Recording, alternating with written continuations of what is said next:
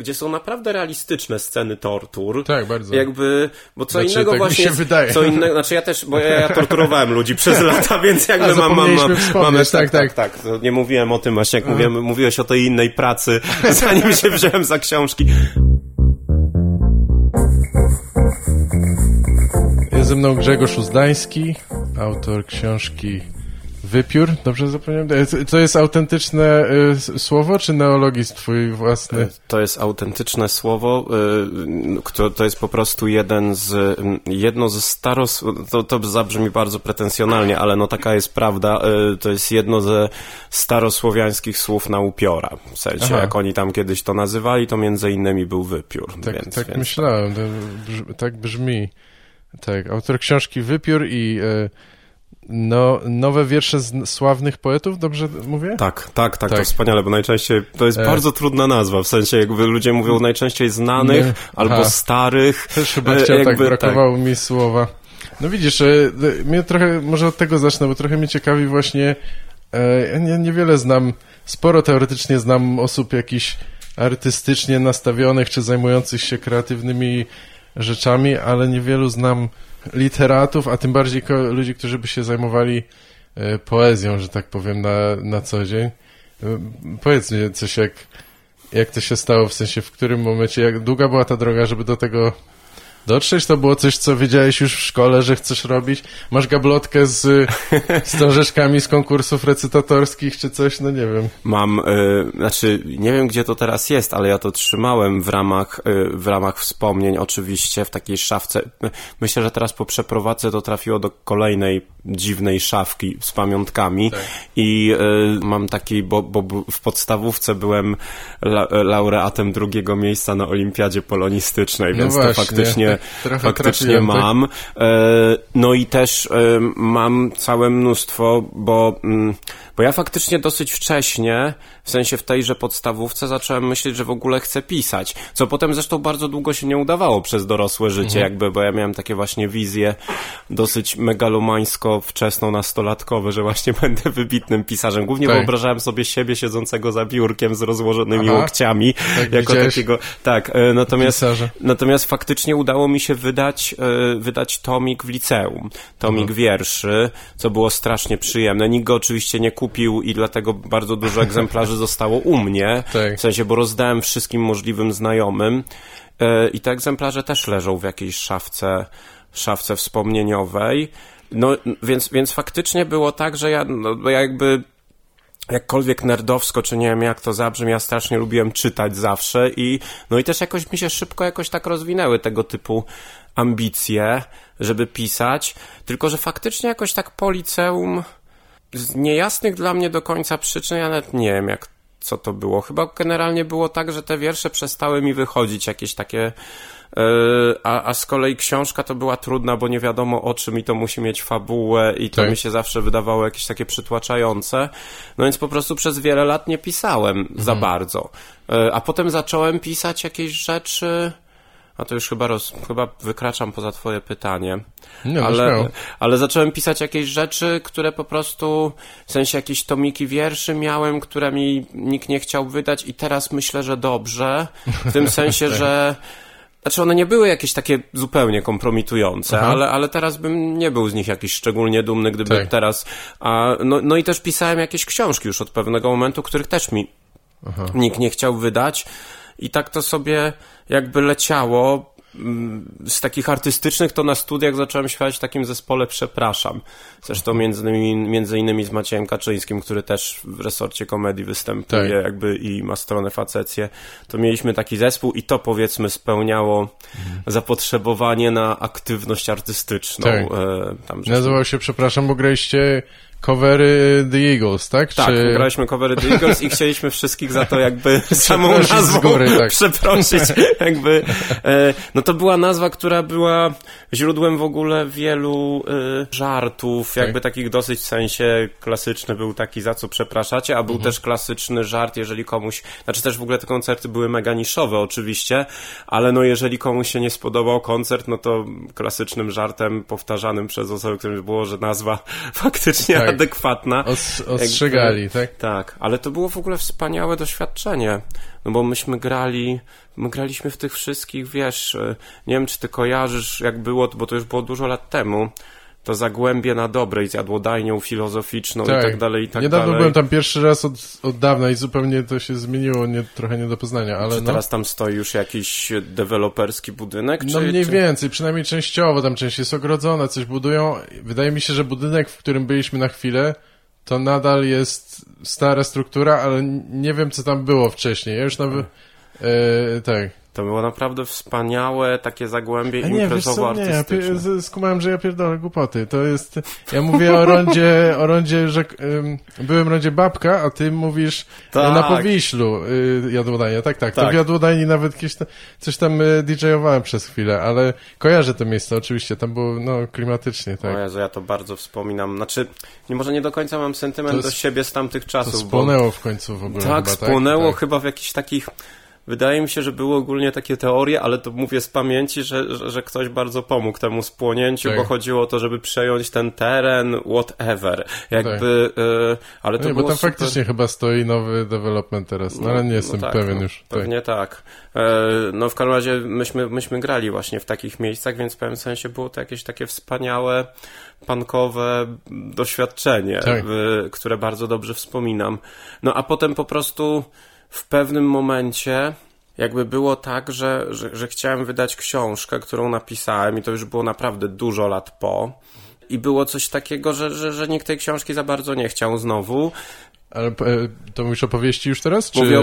Mówię o powieści Wakacje, która potem była moją debiutancką książką i jej faktycznie nikt za bardzo nie chciał wydać, w sensie albo taka klasyka, albo odpisywały te wydawnictwa, że nie, albo najczęściej nie odpisywały w ogóle i w pewnym momencie właśnie się widziałem ze wspomnianym Maciejem Kaczyńskim, który wtedy już miał stronę Facecję i on mi powiedział, że uważa, że jak chcę wydać książkę, to powinienem się stać znany z czegoś w internecie, bo inaczej nikt mnie nie wyda, bo w ogóle nikt tego jego zdaniem nie czyta i chodzi tylko o to, czy ktoś... No może to była aż przesadnie negatywna opinia, chociaż na pewno coś w niej było.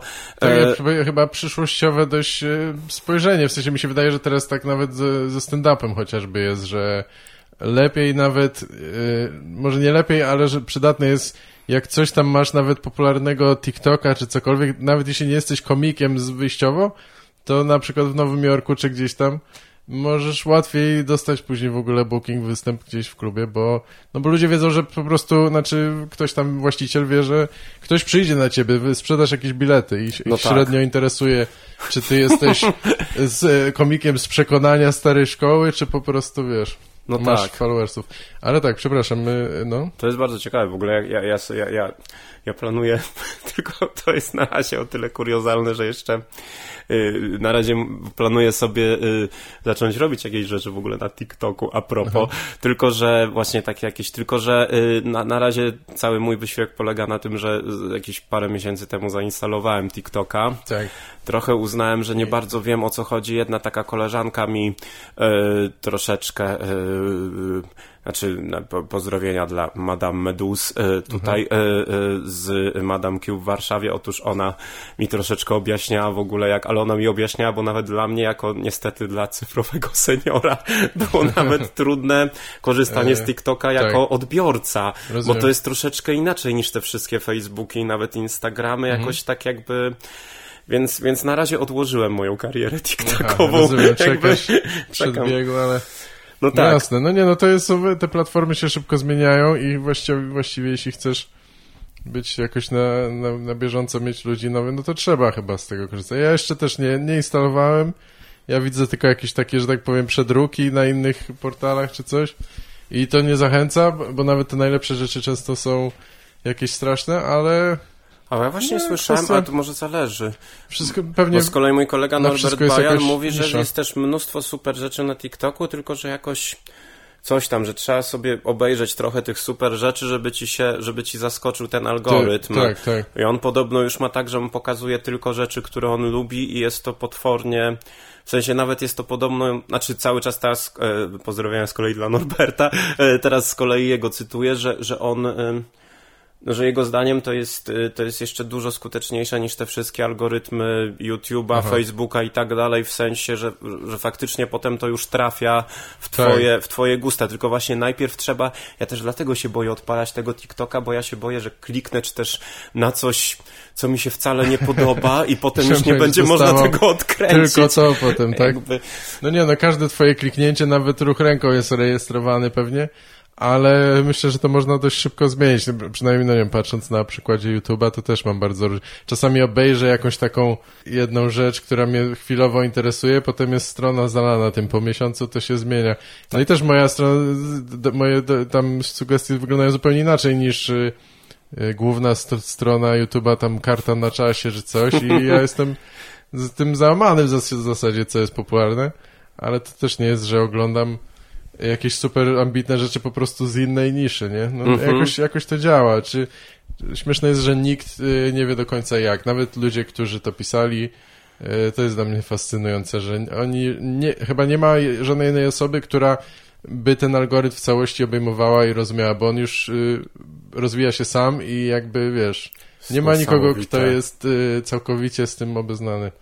W sensie, bo to jakby rozumiem, że różne osoby projektowały jakby części tego czegoś, a to chyba jest jakieś na tyle olbrzymie już poza teraz. Tym to się uczy, tak? No na tym to polega, że tam jest jakieś, czy to się liczy jako AI, czy coś, nie wiem, ale po prostu to samo jakby się rozwija i już nie jesteśmy chyba w stanie tego objąć. To fascynujące. Jest to bardzo ciekawe. W sensie, to jest jedna rzecz, na których ja się kompletnie nie znam, jedna z miliarda rzeczy, na których się nie znam, ale byłem na takim wykładzie kiedyś, gdzie gość właśnie mówił o AI i to był filozof, więc no też pewnie się nie znał, ale jakby, ale coś tam na pewno wiedział, w sensie jak on zaczął opowiadać rzeczy, które pewnie dla kogokolwiek, kto jakkolwiek się interesuje, to są totalne banały, ale dla mnie to było w ogóle niesamowite, no na przykład to, że taki obrazek maklerów giełdowych, czyli tych gości w tych koszulach tam spoconych, co tam coś machają rękami, to jest w ogóle jakiś przeżytek, bo głównie to w tej chwili robią algorytmy, które jakby ze sobą wchodzą zresztą, że podobno jeden kryzys nie tak duży jak ten olbrzymi z początku XXI wieku, tylko trochę mniejszy, był w ogóle wywołany, znaczy znacznie mniejszy, ale jednak już mini kryzys był ponoć wywołany przez to, że właśnie dwa takie algorytmy jakieś duże weszły ze sobą w jakiś kuriozalną licytację, jakby której nikt nie był w stanie tego oczywiście opanować i no albo właśnie na przykład te wszystkie algorytmy dopasowujące ludziom rzeczy, no to jest naprawdę... Znaczy, nie jestem w stanie powiedzieć wiele więcej ponad dosyć puste stwierdzenie, że to jest fascynujące, ale jest jakby... Jest, no. Jest to ciekawe, że nasze rzeczywiście przerastają na nasze twory jakoś, nie? I w sumie do tego zmierzamy, że maszyny teoretycznie będą bardziej sprawne. No już są bardziej sprawne w niektórych rzeczach od ludzi, no ale zobaczymy jak daleko. A sobie tak jeszcze chciałem wrócić do tych wierszy właśnie, bo wspomniałeś, że już w liceum wydałeś tomik poezji i jak wracałeś do tego jakoś zaglądasz tam czasami, jak... Zaglądam, znaczy... To jest trochę... Jak jest w przypadku poezji, jeśli chodzi o czytanie swojej dawnej ciężkie twórczości? Jest to doświadczenie. Trudne, tak? Ciężkie, chociaż jeżeli się wzbić... Mam wrażenie, że jeżeli się człowiek wzbije ponad pewnego rodzaju pychę, polegającą na tym, że się wymaga od siebie jako nastolatka, żeby to już były obiektywnie dobre wiersze, co jest troszeczkę niemożliwe. W sensie, no dobra, było, nie wiem, jak sobie myślę to będzie już potwornie przemądrzałe, więc przepraszam Państwa, ale jak sobie myślę o takiej historii poezji, no to jedyne, co mi przychodzi do głowy, to Arthur Rimbaud. Że on trzaskał jakieś takie totalnie genialne wiersze, mając jakieś 17-16 lat, będąc totalnym szczawiem. A zresztą później w ogóle porzucił pisanie poezji i zajął się jakimś awanturniczym życiem, zresztą częściowo strasznym, bo był jakimś łowcą, czy tam handlarzem niewolników, czy tam Bóg wie co i tam został zabity. Jakby, no w każdym razie on był tak, ale no zasadniczo po prostu właśnie tak sobie o tym ostatnio się staram myśleć, że w pewnym sensie to zażenowanie jest głupie, bo No bo jakby, no ja byłem wtedy, część tych wierszy była pisana w ogóle w podstawówce, no to czego oczekiwać? Mi się wydaje, że one jak na wiek, w którym ja byłem, były bardzo dobre, jakkolwiek to megalomańsko nie zabrzmi. W sensie, że jak na to, że pisał je 14-latek, to były totalnie wtórne wobec Tuwima i miały w sobie pewien element patosu i to była też bardzo taka stara szkoła, właśnie takie rymy, wszystko i takie to było, ale że generalnie te wiersze, jak już sobie powiedziałem to, żeby nie oczekiwać od nich za wiele i jakby przez to troszeczkę sobie wyłączyłem ten taki cringe i takie poczucie, że chcę się schować za szafę, to w sumie one są... Ja ich za bardzo nie czytam, w sensie, bo gdzieś tam leżą, ale jak sobie przypominam, to jakoś mnie to wzrusza, w sensie jakby jako taki, powiedzmy... no wyraz mojej wrażliwości z tamtego czasu, no to jest fajne. Jakby tam w ogóle, no nie wiem, tam na przykład był taki naprawdę, to jest takie dziwaczne połączenie, bo na przykład tam był bardzo taki wiersz miłosny, który był bardzo w pewien sposób ładny i wyrażał moje prawdziwe uczucia, a równocześnie miał motto z Pet Shop Boys, użyte nieironicznie. Jakby takie dziwaczne połączenia. Tak, o tym myślałem, że jakby nawet nie, że te wiersze są niedoskonałe czy coś, bo to oczywiste, ale że tam są takie naiwne, młodzieńcze, czy nawet inne emocje, które teraz się wydają z różnych powodów po prostu jakieś takie nie do przyjęcia może, czy coś, nie? Jakby. Ale to dobrze, widzę, że chyba patrzysz na to w taki zdrowszy, może niezbyt samokrytyczny sposób, no bo co z tego, nie? Teraz nawet jeśli byłyby złe, to co z tego wynika? Już nawet zawsze ludzie mówią, że to dobrze, że jesteś jakoś tam zażenowany swoją wcześniejszą twórczością, znaczy, że się rozwijasz, tak? Tak. Więc chyba... Coś to znaczy. Chyba, że piszesz dalej to samo, no to wtedy by było gorzej. Straszne, tak, ale tak. No ale wydajesz już kolejną książkę i więc chyba to jest jakiś taki sukces, nie? W sensie, w ogóle też się jakoś tam. Zastanawiam się właśnie, jak jest w komedii, powiedzmy w stand-upie teoretycznie miarą tego sukcesu jest jakieś takie głupie, ale namacalne rzeczy, jakieś liczby, nie? Tam ile sprzedajesz biletów, ile osób obejrzało to czy tamto, ile zarobiłeś. A jak jest z literaturą? Czy coś? Bo już samo wydanie książki, teraz może nie jest wyjątkowe, bo niby każdy może wydać, ale wydanie przez wydawnictwo, szczególnie znane jakieś, wydanie to jest przez sukces. Wydawnictwo zdecydowanie. A potem co? Jak jest później? Czy dostajesz później jakieś sprawozdanie od tych wydawców, czy coś, czy oni są zadowoleni z rezultatu, czy nie, czy...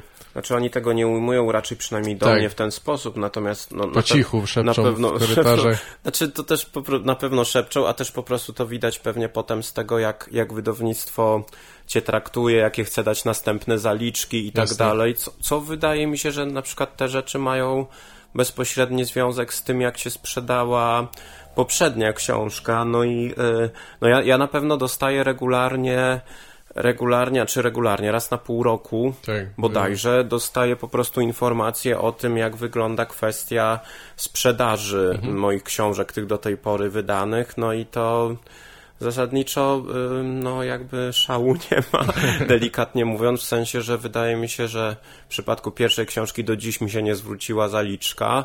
Z tego w przypadku drugiej dostałem jakąś nadpłatę, dlatego, bo był wydany audiobook i on jakby oddzielnie, no ale generalnie no w sensie sam nagrywałeś audiobooka, czy? Nie, Jezus Maria, nie. Tak, to by było ja też trzeba mieć jednak praca. W sensie przeczytać taką jednak, te moje książki są krótkie, polecam Państwu, są krótkie, ale jednak mimo wszystko przeczytać nawet 200 stron, czy tam niecałe, to jest jednak konkretna rzecz. Więc nie, ale no wydaje mi się, że są bardzo różne kryteria tego sukcesu, też w zależności od tego. Znaczy, po pierwsze zależy to od tego, jaka to jest literatura, bo ja jakby, powiedzmy, że ja piszę takie rzeczy, które aspirują do bycia tą, nie wiem jak to w ogóle nazwać, no jakby ambitną literaturą, literaturą piękną, w sensie, że to nie są no bo jest też literatura gatunkowa, nie? Typu kryminały i tak. Oczywiście to się może totalnie przenikać, ale no załóżmy... Ale te klasyfikacje istnieją, nie? Nawet dla wydawców przecież muszą jakoś to... No zdecydowanie, w sensie, że na przykład jak Remigiusz Mróz pisze, powiedzmy, najbardziej znana postać z takiej, powiedzmy, komercyjnej literatury w Polsce, takiej, no to on zapewne miarą jego sukcesu nie jest jakieś, nie wiem, nominacje do Nike czy coś takiego, bo wiadomo, że ich nie dostanie, tylko miarą jego sukcesu są te olbrzymie liczby czytelników. Zresztą być może są też jakieś nagrody, o których po prostu, przepraszam, bo to brzmi może trochę lekceważąco, są jakieś nagrody, ale w sensie po prostu faktycznie nie wiem. Też takie, na pewno każda gałąź ma swoje, no ale myślę, że no na pewno jedną miarą jest ta liczba czytelników, czytelniczek. No i w przypadku tej tak zwanej ambitnej literatury, no to niestety bardzo często to jest bardzo mała liczba, nie licząc pewnych drobnych wyjątków typu Masłowska, Twardoch, Żulczyk, no to oni mają bardzo dużo czytelników, ale to jest dosłownie parę nazwisk, a tak no to większość tych książek jakby czasami pomaga, no bo wyznacznikiem drugiego rodzaju sukcesu są nagrody i nominacje do nagród, no to czasami jest tak, że no na przykład jak ostatnio Radek Rak za swoją zresztą świetną książkę, tą, no Jezus Maria, Słowo o Jakubie Szeli, nie Słowo o Jakubie Szeli, coś tam o Jakubie Szeli. W każdym razie on napisał taką książkę fantasy o Jakubie Szeli, jakby zajebistą. I ona dostała Nikę. Wężowa baśń. Jezus, to już moje...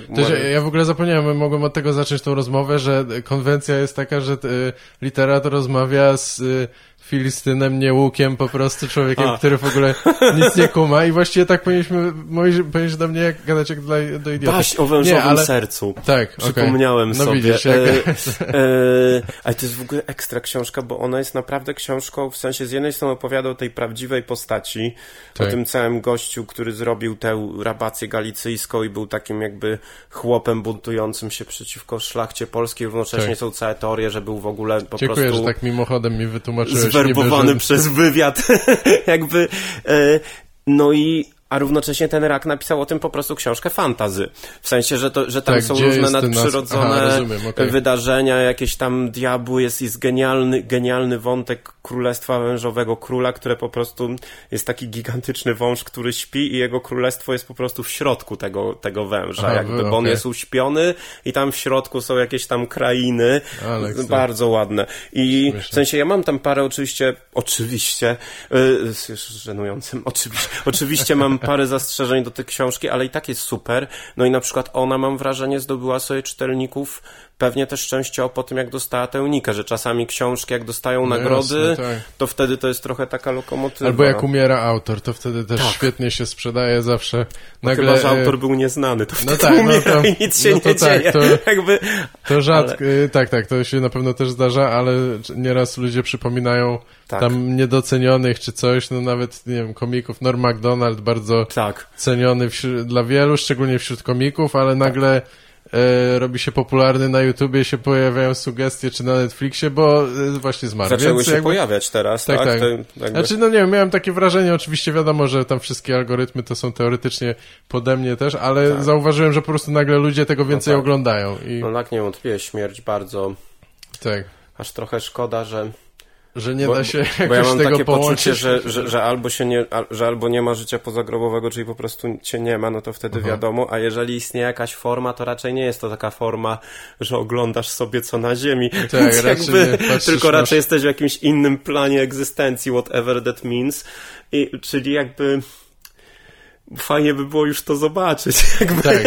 Przynajmniej jak oni wreszcie jakby... Satysfakcję z tego, że mówią o tobie dobrze gdzieś tam. A, no dobra, to już ostatnie takie pytanie bardziej, nie wiem, techniczno-rynkowe, a jeśli chodzi o promocję książki, bo w sumie premiera Wypiora była pod koniec września, tak? To masz trochę wydawnictwo cię pcha do tego, coś tam pomagają, masz jakichś PR-owców, że tam cię wysyłają do radia, czy coś? To zależy. To zależy od wydawnictwa. Promocja książki ogólnie jak wygląda, czy mogłaby wyglądać? To zależy od tego, czy... Przepraszam, że ci wchodzę w słowo. Śmiało. Bo to naprawdę o tyle zależy bo na przykład Filtry są wspaniałym, wydającym bardzo ambitną literaturę i bardzo małym wydawnictwem, które po prostu jakby w sensie, no bo jak są te większe wydawnictwa, no to jakby one często jest tak, że jest osoba zatrudniona do promocji konkretnej książki. I ta osoba po prostu dba o to, tak jak były na przykład nowe wiersze sławnych poetów wydane też w tym roku i to był Znak Litera Nowa, czyli jakby odnoga dosyć dużego wydawnictwa. No to tam były dwie super osoby, Milena Rahid Hebab i Ewelina Lebida, i one po prostu się zajmowały tym, że a tu było zaproszenie do takiego radia, a tutaj to podesłały jakiemuś blogerowi albo blogerce i ta osoba to wstawiała na Instagrama, no to i to często jest, jeżeli wydawnictwo ma hajsy na to, a jak nie ma, no to wtedy tego nie ma. Filtry raczej powiedzmy stawiają na to, że to dostają różni znani krytycy i krytyczki, żeby jest szansa, że napiszą recenzję. Ale więc jakby bardziej to. Więc to naprawdę bardzo zależy od tego. No tak, zapomniałem, że literatura ma też swoich jakichś różnych influencerów w sumie teraz, no poza krytykami jeszcze takimi profesjonalnymi, to jest sporo ludzi takich, którzy się zajmują niby zawodowo czytaniem książek. Pewnie więcej ich kupują nieraz niż czytają, ale mimo wszystko polecają ciągle rzeczy, nie? Tak, jest tego trochę. Ja też tylko troszeczkę kawałek tego znam i pewnie tego jest cały czas mniej niż na zachodzie, ale też nie wiem, ale tak myślę. W sensie, że jakby po prostu jest dużo osób na Instagramie, które na przykład ma takie blogi książkowe i to nie są osoby takie typu, nie wiem, Justyna Sobolewska, Michał Nogaś, że piszą recenzje do Polityki Wyborczej, czyli do tych powiedzmy tradycyjnych mediów, tylko to są osoby, które po prostu mają ten swój kanał na Instagramie i tam po prostu wrzucają zdjęcie, że dzisiaj przeczytałem tam, nie wiem, wypiora, no średni. Jakby w sensie, albo tam, a czasami więcej. W sensie jakby to zależy, bo niektórzy na przykład w ogóle piszą mało, a niektórzy piszą całe recenzje, jakby to już zależy, ale no więc faktycznie istnieje jakiś taki segment całkiem... Bo często to jest też takie czysto estetyczne, że po prostu są stosy książek, jakieś takie dekoracje z Ikei i tam co jakiś czas zdjęcie, że tam jem pączka na Podlasiu albo coś tam, no nie wiem, jakieś takie rzeczy, że hejcia kochani. Tak. Ale czyli nie musisz za bardzo, znaczy musisz gdzieś chodzić na jakieś wywiady i być miły dla ludzi, którzy nie czytali twojej książki, albo jakieś takie rzeczy, wiesz o co mi chodzi? Czasem tak. Czasem tak. Zresztą tam nawet najczęściej raz miałem wywiad, to podejrzewam, że gdybym był osobą bardziej znaną i byłoby więcej tych wywiadów, no to wtedy pewnie by się też wykładniczo, cokolwiek to znaczy, super jest używać słów, których się nie rozumie, wykładniczo zwiększałaby się... Chyba dobrze. Nie, proporcjonalnie. Nie, że proporcjonalnie do tego by się zwiększała też liczba osób, które na przykład nie przeczytały. A tak jak ja nie mam aż tak strasznie dużo tych wywiadów, to najczęściej miałem do czynienia z osobami, które przeczytały. No.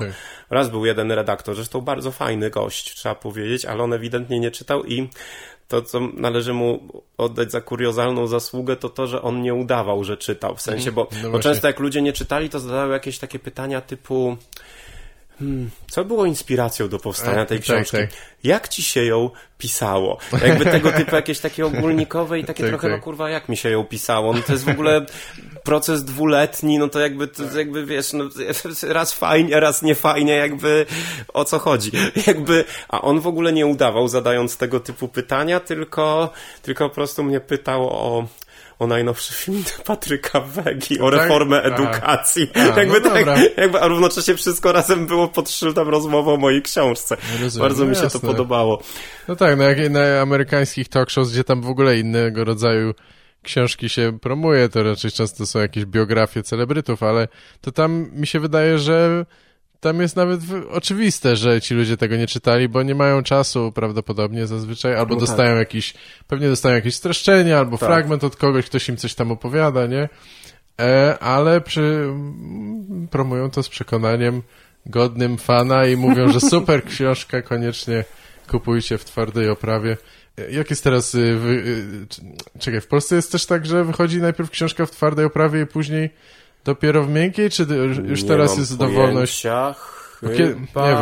Nie wiem czemu tak jest, ale w Stanach jest tak, że... Miękkie są przyjemniejsze, ale łatwiej się niszczą. A w ogóle ostatnio po raz pierwszy w życiu naprawdę zacząłem myśleć o tym, żeby kupić czytnik, bo się przeprowadziłem. Przeprowadziłem się i tam, gdzie się przeprowadziłem, mam troszkę mniej, że tak powiem, powierzchni regałowej i jak ja zobaczyłem te jakieś przeklęte stosy na mojej podłodze i sobie też pomyślałem, bo to jest też taka klasyka jakby, że jeżeli będę miał jakieś dzieci albo co oni po tej mojej śmierci będą, jakby w sensie, że bo ja strasznie lubię książki i komiksy papierowe, w sensie, że to jest po prostu przyjemna rzecz. I jestem do tego też przyzwyczajony przez całe życie, ale z drugiej strony no ten czytnik jest jakiś niewiarygodnym wręcz oszczędnością miejsca i kłopotu jakby, więc zacząłem o tym. Na pewno marzyli Państwo o tej informacji, bo bardzo to wszystkich interesuje, ale zacząłem o tym myśleć ostatnio. Żeby jest to bardzo wygodne i nawet też to, że możesz tam, zmieniać sobie czcionkę, czy jej wielkość, albo nawet korzystać ja mi się na przykład cieszę, że mam słownik pod ręką, bo mogę sprawdzać słowa i coś tam. No tak, no to jest wszystko super. Ale tak, jesteśmy chyba trochę podobni wiekowo, więc ja taki sam mam sentyment do... Chociaż stosunkowo niedawno pakowałem rzeczy do pudeł i przeklinam zawsze wtedy ten moment, że po co ja to zbierałem, a to szybko mi się gromadzą. Też noszenie pudeł z książkami, Jezu. Tak, bardzo ciężko. Przy przekrowadzkach to jest ciężkie. To jest po prostu jakby tak. Ja mogę jedną rzecz tylko dokończyć przed jakichś 20 minut, że po prostu jak mi ten Maciek dawno temu Kaczyński powiedział, żeby być znanym w internecie, no to próbowałem robić jakieś rzeczy, z których nic kompletnie nie wychodziło, a potem koleżanka jedna mi przypomniała, Ewa Muszkiet, że faktycznie ja lubię pastisze pisać, w sensie, że udawać jakby styl różnych poetów, że ja to lubię i ona coś tam powiedziała, że pokazała koledze, że jemu to się podobało, coś tam i wtedy jakby wpadłem na ten pomysł. No i faktycznie te nowe wiersze to była taka troszeczkę trampolina, bo oczywiście one nie są jakoś masowo znane, nie wiadomo co, ale jak na stronę z wierszami są bardzo popularne, bo to wszystko zależy pewnie jaka to jest gałąź sztuki, że pewnie dla bardzo wielu gałęzi takich bardziej popularnych to powiedzmy 40 000 czy tam 30 000 obserwujących to by nie było dużo, ale jak na stronę z wierszami to jest dużo. Nie, to jest sporo, myślę, że tak. No tak, no i to po prostu jakby zrobiło robotę w takim sensie, znaczy że na przykład myślę, że dzięki temu wydałem pierwszą książkę, jakby, bo to był mniej więcej ten sam tekst, który wcześniej wydawnictwa odrzucały. A jak już, więc faktycznie się sprawdziło. Że ale pomogło, czekaj, bo nie jestem pewien chronologii, to pomogło w wydaniu powieści też, czy późniejszego w sensie, zbioru? Najpierw były nowe wiersze, potem została wydana powieść, moim zdaniem, dzięki nowym wierszom, dlatego że, po prostu ja ten tekst powieści posyłałem wcześniej i nikt nie chciał wydać, a potem posyłałem ten tekst, który oczywiście przez ten jakieś 2 lata jakby troszeczkę go poprawiłem, ale zasadniczo to był ten sam tekst, nie były to jakieś niewiarygodne różnice. No i już go ktoś, a konkretnie wydawnictwo WAB chciało wydać i myślę, że to dlatego, że w międzyczasie stałem się troszeczkę rozpoznawalny dzięki tej stronie. Jakby, tak. Tak, chyba tak. Czyli jednak od internetu do trochę z powrotem do kuluarów zakurzonej biblioteczki, gdzie ludzie w tych podziwiają cię. Jakie jest takie jakieś starsze słowo na okulary? Binokle? Binokle, tak. Ale to nie są do końca okulary, nie? Tak? Binokle są jakieś takie, one chyba nie mają... Aha, nie miały tych nauszników, tak. Jak oni to w ogóle? musiało to jakoś... Ciekawy był pomysł, nie wiem czemu tak się robiło kiedyś. Pewnie brakowało jakichś elastycznych materiałów, czy nie mam pojęcia. Może tak, albo po prostu jakkolwiek by to głupio nie brzmiało, po prostu nie skumali, że można może po prostu jakaś osoba to w pewnym momencie wymyśliła, że można jeszcze zahaczyć ale podejrzewam, że one musiały być niewygodne, bo musiały w takim razie mocniej się trzymać na nosie, czyli pewnie cisnęły nos. Chyba tak i chodziłeś z ciągłym bólem głowy. A powiedz jeszcze właśnie, ja zwykle pytam o jakichś komików i nie tylko o różne inspiracje, więc trochę jestem ciekaw, mówisz, że no w ogóle mnie nie dziwi, że dużo czytałeś, ale jakie były takie właśnie twoje jakieś wczesne inspiracje, czy właśnie, bo przeskoczyliśmy jeszcze trochę ten wątek, że był taki ktoś w twoim życiu, przepraszam, zadaję 2 pytania jednocześnie, ale kto cię przekonywał do tego, żeby dalej pisać, czy coś, bo wydaje mi się, że zawsze przydatne jest to, czy to był rodzic, czy nauczyciel, czy coś, ktoś, kto wiesz, jakby skłoni, że jednak to jest wartościowe, a tu chłopie masz talent, to weź, rób to dalej. Byli tacy ludzie, czy na myślisz, pewno że... byli, tak, w sensie, że byli, w sensie, na pewno była taka osoba, która To było w tym wczesnym okresie, kiedy byłem w podstawówce i liceum, ale myślę, że ona bardzo bo ja wtedy miałem te takie swoje jakieś pierwsze próby, właśnie te wiersze i tak dalej, a było coś takiego, że moją sąsiadką mojej mamy, a co za tym idzie moją z dołu, czyli bo my mieszkaliśmy na 5. piętrze, a ona mieszkała na 4. Była Marta Tomaszewska, taka pisarka dla dzieci, która, ona teraz jest moim zdaniem taki klasyczny, bardzo często w komentarzach na YouTubie pojawia się przymiotnik underrated, że coś jest generalnie, w sensie nawet teraz dzisiaj sobie słuchałem piosenki R.E.M.u i Baudelaire, to tam było, że jest underrated, bo to jedna z najlepszych historii muzyki, a nikt jej nie zna, co już było trochę przesadą, bo to ma jakieś mega liczbę wyświetleń.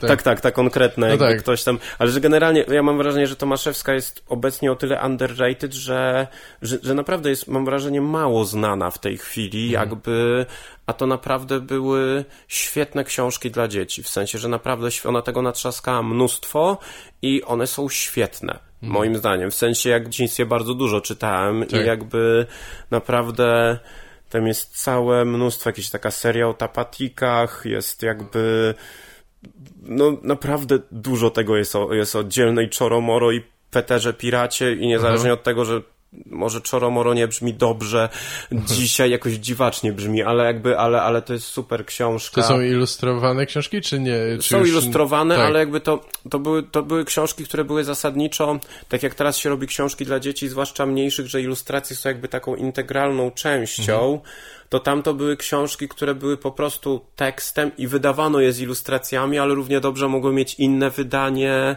z innymi ilustracjami albo i bez. Rozumiem, jakby więc w tym sensie te ilustracje są takie trochę... Czyli dla troszkę starszych, że tak powiem. Tak, jeszcze, starszych. To jest takie, myślę, że to jest taka podstawówka, ale generalnie podstawówka...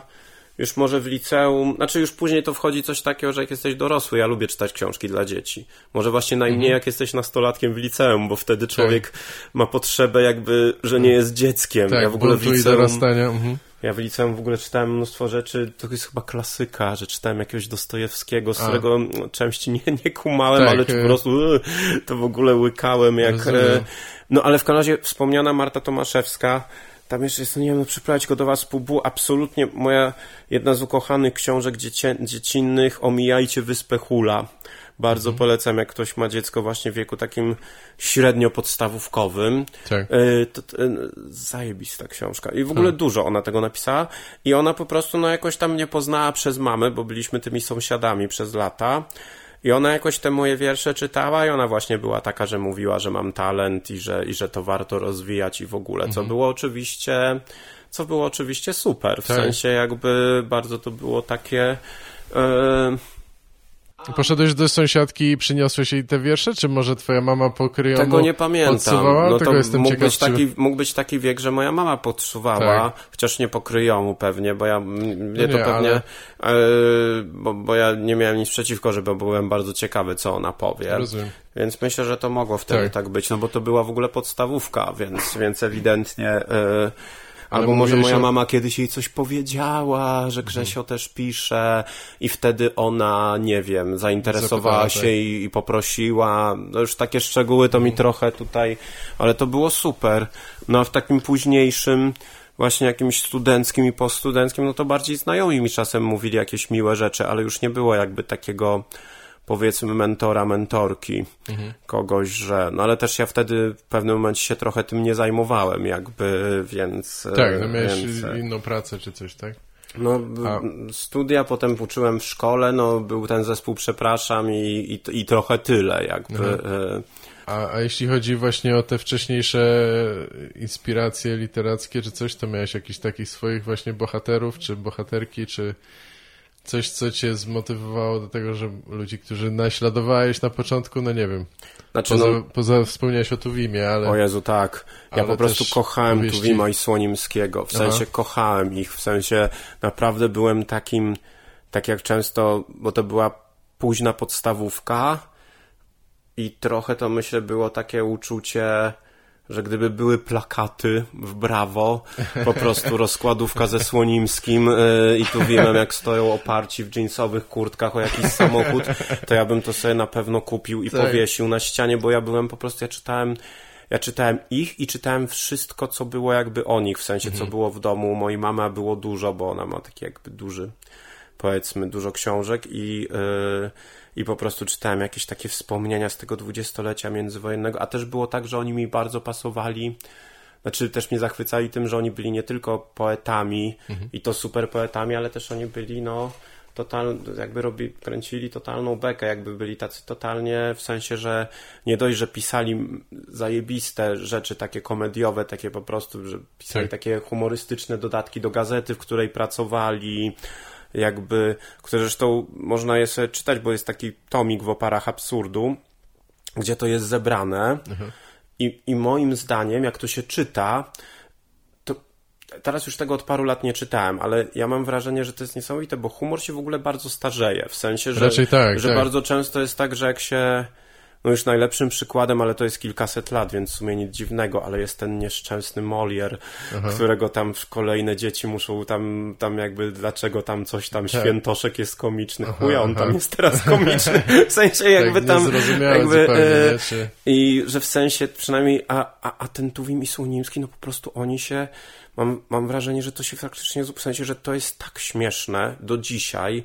Ja się tam zarykiwałem ze śmiechu, to czytając, co jest w ogóle trudne do osiągnięcia, jak się czyta książkę. Tak. Bo dużo łatwiej, nie wiem, się śmiać na stand-upie, siedząc w sali ludzi, którzy się śmieją dookoła ciebie, a po prostu siedzisz sam w domu i czytasz książkę, raczej trudne do osiągnięcia w ogóle, raczej się człowiek uśmiechnie, jak jest coś śmiesznego.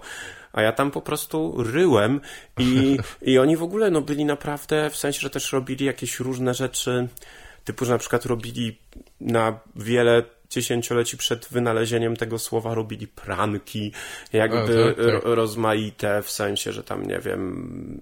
Ale komu robili te pranki? W sensie... No, znajomym czasami, w sensie, albo nieznajomym, w sensie, że wiadomo, że też pranki opisywane to trochę mniej śmiesznie brzmią. Ale to później wiadomo to z listów, czy z czegoś? Słonimski to opisywał w swoich wspomnieniach, jakby, bo on w ogóle miał tak, że on generalnie lubił, była w nim pewien element miłości własnej, że on lubił w tych wspomnieniach pisać o swoich udanych żartach. W sensie, że na przykład opisywał jakieś anegdoty, jak tam komuś coś tam śmiesznie odpowiedział. Jakby natomiast generalnie, nie wiem, oni na przykład, jak jacyś znajomi mieli urodziny, no to oni im posyłali jakieś typu... Mieli taki, wymyślili sobie cykl kłopotliwych prezentów, że na przykład komuś kupili jakieś, nie wiem, 100 gipsowych popiersi kościuszki, jakieś bardzo tanich i po prostu, albo jakieś takie, i w sensie gość potem to miał w domu, jakby musiał coś sobie z tym robić. Rzeczywiście dość zabawne, jakby, albo nawet robili takie dosyć takie skomplikowane rzeczy, które ostatecznie robili tylko i wyłącznie po to, żeby, nie wiem, że właśnie, powiedzmy, sprankować kogoś, w sensie, że to jest dosyć takie, to wymaga mini wprowadzenia i nie jest śmieszne, jak się o tym opowiada, więc super, proszę się przygotować na 3 minuty świetnej zabawy. Spróbujemy, ale jak była Warszawa po I wojnie światowej, no to był taki moment, że było całe mnóstwo ludzi, którzy sprzedawali jakieś diamenty, brylanty, coś tam na czarnym rynku i tam było dużo oszustów. W sensie, że sprzedawali ludziom po prostu fałszywe. I Tuwim i Słonimski robili coś takiego, że jak była policja, no to oni na widoku, tak żeby byli pewni, że ta policja ich widzi, że po prostu załóżmy Tuwim jakoś tak podejrzanie tak tego Słonimskiego coś tam gadał, coś tam szeptali, miał jakiś długi płaszcz i szli do bramy. No i ta policja za nimi szła do bramy i szła i jakby widziała, jak Tuwim Słonimskiemu właśnie wręczył jakieś szkiełko. Jakby, no i oni mówili... Co pan tutaj, jakby on mówił, że sprzedał mi to, jakby, no i oni byli już zadowoleni, że złapali fałszerza diamentów i pytali Słonimskiego, ile zapłacił, a Słonimski mówił coś w stylu 3 złote. Jakby to jest tylko jakiejś takiej 5-sekundowej satysfakcji. Dla uciechy własnej głównie chyba, Więc faktycznie oni byli super. No i też, zwłaszcza Tuwim pisał też wspaniałe wiersze. Zresztą w ogóle tam po nim często tak w sensie część krytyki Tuwima w tamtych czasach była taka, że on się rozmienia na drobne, że on pisze do kabaretu, że robi różne, bo on faktycznie mnóstwo pisał do kabaretów, pisał i skecze, i pisał piosenki, i że jakby, że po co on to robi? Tak, że to poniżej że on powinien być jest, wieszczem, tak? w sensie, że jest jakby... No on to ewidentnie lubił, plus on to robił zajebiście.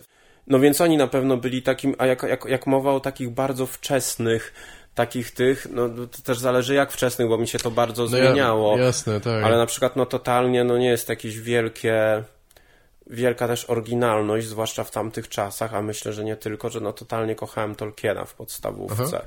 W sensie tak bardzo, że to była jedyna książka chyba w życiu, jaką przeczytałem też po angielsku. Tak. Że w pewnym momencie tam... A w jakim wieku czytałeś? Mniej więcej? Bo już podstawówce, tak jestem ciekaw, bo no myślę, że to było bliżej końca podstawówki niż początku, okay. Ale na pewno nie był to sam koniec, w sensie na pewno to nie była 8, bo ja w ogóle byłem jeszcze w tym systemie, który teraz wrócił. Czyli 8 klas, tak, ja też, no. Więc to na pewno nie była 8 klasa. Okay. Myślę, że to mogły być okolice jakiejś 6. Tak bym strzelał, że coś w tę stronę. Z tym, że to było pierwszy raz, bo ja potem to czytałem, ja do dzisiaj mam ten egzemplarz w tłumaczeniu Marii Skibniewskiej, który już w ogóle nie jest egzemplarzem, tylko jest takimi poszarpanymi kartkami, stosem kartek wymieszanych, bo to też nie było najlepiej wydane, a było tyle razy czytane, że jakby... Nie no, ja w ogóle wtedy jeszcze też nie było internetu, jakby był internet, to ja bym po prostu totalnie był w jakichś na pewno jakichś stronach typu Elendilion, coś tam, które niestety podobno są dosyć prawicowe te strony, są mnie martwi. Chyba często tak, jakieś takie fantasy czy coś skupia często takich ludzi, nie wiem, nie chcę generalizować. Tak, ja też nie chcę, bo to też ja po prostu parę razy widziałem na Facebooku, ktoś wrzuca jakieś screeny, gdzie oni coś tam piszą właśnie i tam się denerwują. Nie jest tak, że Tolkien był trochę pewnie jakimś rasistą czy coś? Tolkien był trochę rasistą, kto nie był ale wtedy, nie jakimś takim strasznym chyba. Tak. W sensie on był takim rasistą bardziej takim właśnie, kto nie był wtedy. Takim poprzednim, tak. W sensie, że trochę bo ja na przykład kocham Władcę Pierścieni. W sensie uważam, że to jest arcydzieło fantasy i jest naprawdę wspaniałe, no ale tam są elementy takie light rasistowskie w obrazie tego świata. W sensie tam bardzo często jest podkreślane, że ci źli są smagli, w sensie, że ci ludzie służący Sauron, bo tam głównie mu służą jacyś orkowie, no to oni są po prostu, wiadomo, tam brzydcy w chuj i w ogóle jakieś pokraki się patałętają. Natomiast jak są ci ludzie, no to jemu często służą tacy, którzy mają Haradrimowie, to już wchodzę w nerdozę, ale jakby, że oni są albo ciemnoskórzy, albo troszkę często jest podkreślane w ogóle, że na przykład te elfy mają takie jasne te włosy i to jest wszystko takie jakby, jest w tym jakiś taki daleki posmak, wiadomo, że to nie jest rasizm level hard, to nie jest Sienkiewicz i Kali, ale to jakby i on, gdzieś tam to było, trudno się szczerze mówiąc spodziewać czegoś innego od białych Anglików chyba w tamtych czasach. On był kształtowany też przez takie, tak, myślę, że to właśnie to jest nie usprawiedliwiając, ale mimo wszystko jakby nie jest to zaskakujące. Tak, ja myślę, że on był w ogóle fajną osobą i że w sensie, że pewnych rzeczy po prostu być może nie był w stanie przeskoczyć. Pod tym względem jest zajebiste moja druga ukochana książka fantasy i niesamowite jest to, jak bardzo moja wyobraźnia jest okształtowana przez mainstreamową białą fantasy, bo moja druga ukochana książka fantasy to jest Cygl Siemiomorze Ursuli Le Guin i tam w ogóle jest tak, że ona, bo to jest dla mnie dwie takie książki, które właśnie one są tak poetyckie i tak pięknie baśniowe, i ona, i Tolkien, natomiast ona w przeciwieństwie do Tolkiena miała już dużo takie bardziej, powiedzmy, postępowe z mojego punktu widzenia poglądy, które też jakby inkorporowała do książek i na przykład ona zrobiła tak, że w tej krainie Ziemiomorza, która jest taką w sumie dosyć klasyczną krainą fantasy, że jest magia, jest jakieś takie około średniowiecze, to klasyka. Tak, ja nie czytałem akurat. Totalnie ci polecam. To jest naprawdę super. Myślisz, że w starszym wieku też to nie straci, tak? Wchodzi aż miło. Bo ja z Tolkienem na przykład, przepraszam, że ci przerwę na chwilę, jestem ciekaw, czy to też ci się podobało. To, co mnie trochę męczyło w skończeniu Władcy Pierścieni, ja czytałem chyba tylko raz, ale jednak to budowanie świata, które podziwiam, jakby, i wszystko to składa się na całość, że to jednak jest takie, jakie jest, ale te wszystkie elementy, gdzie są pieśni, historia tych zmyślonych ludzi, krain, czy coś jakby, gdybym mógł, to wiele tych rzeczy bym pewnie przeskoczył, czy coś, nie? Jakby, tobie się podobało to? W sensie dodawało kolorytu, nie męczyło cię to lingwistyczne jakieś rzeczy, czy... Zupełnie nie, ale w książce, w sensie ja nie byłem jakimś wielkim fanem tych dodatków, bo tam na samym końcu Władcy Pierścieni są dodatki, które są takie, one już nie są za bardzo...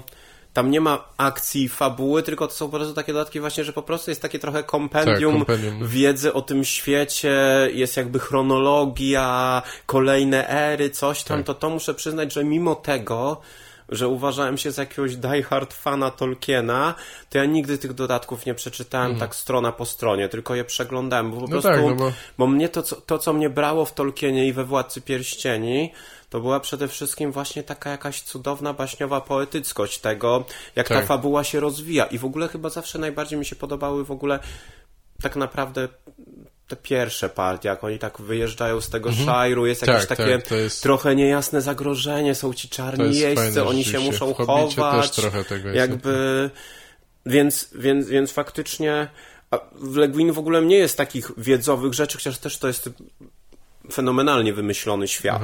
Ale tam jest właśnie taki myk, że tam ci wszyscy główni bohaterowie prawie, jakby tacy mainstreamowi ludzie, bo tam jest taki świat archipelagu, to jest archipelag wysp, jakby i tam w zasadzie cały ten cywilizowany świat, to ci ludzie są albo są mniej więcej takiego koloru jak rdzenni Amerykanie, albo są po prostu czarnoskórzy, a najczęściej są właśnie tacy, powiedzmy, czerwonoskórzy, jakkolwiek by to nie było przestarzałe określenie. Czerwonoskórzy łamane właśnie na różne wersje ciemnego, a właśnie tacy barbarzyńcy z jednej wyspy, z Kargu, są białoskórzy. Oni są jedyni i oni są dziwni. I to, co powiedziałem jakiś czas temu, że jak czytałem to Ziemiomorze, to mimo tego, że to tak jest, to i tak sobie tego głównego bohatera pierwszej książki, czyli Geda i wszystkich innych dookoła wyobrażałem jako białych. W sensie na tyle mam to wryte w banie po prostu, że tak jakby ona tam może 10 razy zaznaczyć, że oni jakby... Zresztą ona tego też nie zaznaczała ciągle, bo niby po co, bo jak raz się powie, to trudno w książce cały czas podkreślać, że tam, że bohater jest... Więc ja nic o niej nie wiem. Myślę, że to była taka właśnie świadoma decyzja specjalnie, żeby jakoś odwrócić rolę kolonizatorów, czy coś tam nawiązać do tego, tak? Czy... Tak, bo ona jest późniejsza troszeczkę niż Tolkien i ona była taka dużo właśnie bardziej jakby lewicowa w swoich poglądach i starała się to, w sensie, że jej książki w ogóle często mają jakieś takie pomysły właśnie takie, żeby to nie było takie biało-męskocentryczne. Rozumiem, tak. Zresztą w Ziemiomorzu też później jest tak, że na początku głównym bohaterem jest ten Ged, który jest zresztą super postacią, ale potem już w drugiej części główną bohaterką jest Tenar. Jakby wchodzą też żeńskie bohaterki w pewnym momencie. Czy mówisz, że po prostu dzisiaj byłaby konsultantką dla Netflixa, tak? I ludzie mogłaby być. Instalem mieliby się na co denerwować. O Jezu, totalnie by się denerwowali a ja bym też tak chciał, żeby powstał w końcu jakaś dobra adaptacja tego Ziemiomorza. Bo powstał kiedyś jakieś serialiszcze powstało beznadziejne i powstała niestety bardzo średnia ekranizacja, taka anime ze studia Miyazakiego. Tego od Spirited Away i tak dalej. Jak to się nazywa? To się nazywa chyba po prostu Tales from the Earthsea, czyli opowieści z Ziemiomorza. To jest w ogóle bardzo smutna historia. O tym nie słyszałem chyba. Ja Miyazakiego raczej rozumiem. Ale bo to nie jest Miyazaki, to jest z jego studia, ale jakby ale to zrobił, a to jest naprawdę smutna historia, bo pierwotnie Miyazaki chciał ekranizować Ziemiomorze. Czy tam może pierwszą część Czarnoksiężnika z Archipelagu. I do agentki Le Guin w ogóle napisał jego agent, a to było w czasach, kiedy to było wiele lat temu. Le Guin nie miała w ogóle zielonego pojęcia o specyfice jego kina, a kreskówki to jej się kojarzyły z Tomem and Jerrym. Więc odmówiła. No bo jakby ona nie chciała, żeby jakiegoś Toma and Jerry'ego nakręcono z jej jednak poważnej książki, a potem po latach obejrzała sobie, nie wiem, mojego sąsiada Chociaż to Totoro. Też mogło być dobre, Tom i Jerry jako wojownicy lub czarownicy, to ja bym obejrzał. Ale to by było dobre, ale ona jednak nie była gotowa na tak duże jakby... Przeskok gatunkowy, zrozumiałe. No i w każdym razie ona potem, ona potem z kolei obejrzała kilkanaście lat później tego Miyazakiego, się totalnie zachwyciła, w sensie uważa go za jednego z najlepszych reżyserów w ogóle po prostu. I ona chciała, żeby on zekranizował, a on wtedy miał inne projekty. I ostatecznie nie zekranizował i po wielu latach zekranizował to ten jakiś jego szwagier, nie szwagier, inny pociotek. I no niestety widać wyraźnie, że nie ma on talentu teścia, czy też wujka. Jakby, a szkoda. No tak. Zresztą Le Guin, już przestaję o niej mówić, obiecuję, ma też książkę, która była tyle lat temu i się nazywa Lewa ręka ciemności i ona była taką chyba pierwszą fantasy taką, bo tam jest planeta Zima, gdzie mieszkańcy są androgeniczni, zmieniają płeć w zależności od, już nie pamiętam czego, i to też jest często przywoływane jako taki jeden z pierwszych przykładów wzięcia tego tematu w fantasy.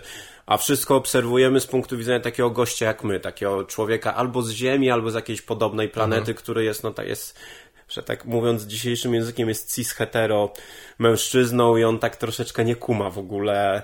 Nie kuma tego a potem ma całą historię z jednym z tych kosmitów. Jest bardzo fajne.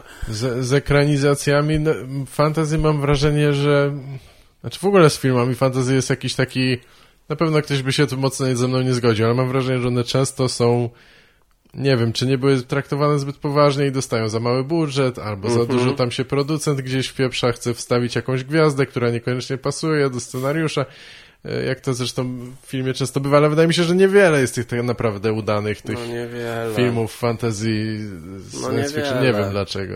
Niewiele. Mnie na przykład brakuje bardzo mało jest takich, których byłoby też trochę mi zawsze tego brakuje, a w powieściach wielu na pewno to jest trochę tego realizmu wewnątrz tego świata, wiesz co mi chodzi, że to nie jest całkowicie epicko-baśniowe, że jest tam jakiś, że nie wiem, że coś o zwykłych ludziach, że tak powiem. Tak, zdecydowanie. To jest oglądać w ogóle na przykład Wiedźmina. Pewnie oglądałeś, tego Netflixowego oglądałem. Ja nie jestem jakoś bardzo przywiązany do Wiedźmina ogólnie, więc chyba takie miałem jakoś takie obojętne. Ale obejrzałem całego, tak. Ja miałem takie z kolei, bo ja bardzo lubię Wiedźmina i kiedyś go przeczytałem. Nie grałem w gry, bo ja jestem, niestety tak wyszło, a może i dobrze dla mnie, bo bym poświęcał na to jakieś mega ilości godzin. Ja po prostu nigdy się nie nauczyłem, bo tego nie robiłem, że nie umiem tego pada i raz w życiu próbowałem grać w Wiedźmina u kolegi i mój Geralt nie był w stanie wsiąść na konia. W sensie, więc to znaczyło, że raczej w walkach też by sobie nie poradził. Ja tam po prostu naciskałem tego pada i to ale to nic nie dawało. Ale książki czytałem i się nimi totalnie jarałem i nawet oglądałem, bo to właśnie nie umiem grać, ale oglądałem gameplaye gry na YouTubie i też są fajne, więc więc zasadniczo ja miałem trochę tak, że na tyle już lubię tego Wiedźmina, że i tak wciągnąłem tego Wiedźmina Netflixowego z rozkoszą, ale generalnie nie byłeś zadowolony? Mi się podobał bardzo ten Cavill, czy jak on tam ma uważam, że on bardzo fajnie grał i fajnie chrząkał, i był fajnie taki Geraltowaty. Tak, chyba się sprawdził, Ale tam często te scenariusze były jakieś średnie w porównaniu do książek, w sensie, że robili jakąś niby drobną zmianę, która sprawiała, że to było takie mechaniczne, że coś, co było, w sensie, sorry, bo to jest też taki trochę nerd talk, więc postaram się to powiedzieć najkrócej jak mogę. No dobrze, śmiało. Że w książkach mi nerd talk zupełnie nie przeszkadza. Cudownie. Chyba, że ktoś tam może po drodze nie zrozumie, ale zaraz się dowiemy, W sensie nie, bo w książkach jest tak, że Geralt i ta Ciri, czy też Kiri, jakkolwiek ją się wymawia, nie pamiętam, że oni po prostu, ona trafia przypadkowo na niego, on się nią zajmuje i ta ich relacja po prostu się tak naturalnie nasyca i rozwija, że oni po prostu, że ta taka relacja między nimi, która jest, że on ją zaczyna traktować jak córkę, ona jego jak ojca, to jest coś, co po prostu się naturalnie, organicznie rozwija po prostu przez to, że nie ze sobą są. A jak jest w serialu? W serialu jest tak, że co chwila ktoś z miną jakiejś znarkotyzowanej sowy powtarza: ona jest twoim przeznaczeniem, po czym na sam koniec serialu pierwszego sezonu się widzą w lesie i podchodzą do siebie, już tam się sobie, nie wiem, rzucają w ramiona jakby why? Dlaczego by mieli? Oni się w ogóle nie znają. Czy po prostu wystarczy, że ktoś powtórzy 10 razy he's your destiny, jakby, a w książce to było właśnie takie ludzkie, jakby plus to, co mówiłeś o budżecie, że generalnie różne rzeczy wyglądają ładnie, ale w pewnym momencie pod koniec pierwszego sezonu jest duża bitwa, jakieś oblężenie i ta bitwa wygląda tak, że jakieś 15 statystów tam biega w tej we w te I chociażby w porównaniu z Grą o Tron, która jednak miała spoko budżet. No chyba tak, to jest już filmowy. No to tam te bitwy wyglądały jakoś sensownie. Tak. No to tego chyba nawet nie zauważyłem, tej biedy. Chociaż ten świat rzeczywiście wydawał się może mało ukształtowany. No i może też jakby jest kwestia, no nie wiem, no gdyby było więcej tych odcinków czy coś, to oni by mieli więcej czasu, żeby poświęcić na budowanie tych relacji i postaci, nie wiem. Znaczy czy ja to... i tak, wiesz, ja i tak jak wejdzie drugi sezon, to ja tam narzekam i kwękam, ale prawdopodobnie obejrzę go w 2 dni albo coś w tym guście. Jak wiele osób zapewne, tak, ale... No plus jedno oczywiście dobre, znaczy nie wiem czy dobre, trochę smutne, że naprawdę w Polsce jest jakoś strasznie dużo tych niezwykle właśnie wrażliwych, co tam, że dadzą kogoś czarnego do Sapkowskiego i już jakby nie, lewactwo z Netflixa, historyczne elfy były białe, jakby jasne, klasyka, jakby... No wiesz, to jest to, co wspominałeś, że trochę gdzieś tam, poza tym, że się skupiają jakieś subkultury, może paranacjonalistyczne, czy ksenofobiczne, czy inne, to ludzie jakoś tak sobie w głowie też wyokreowali ten obraz, powiązali to ze swoją jakąś polskością mniemaną, czy cokolwiek i jakoś im to przeszkadza.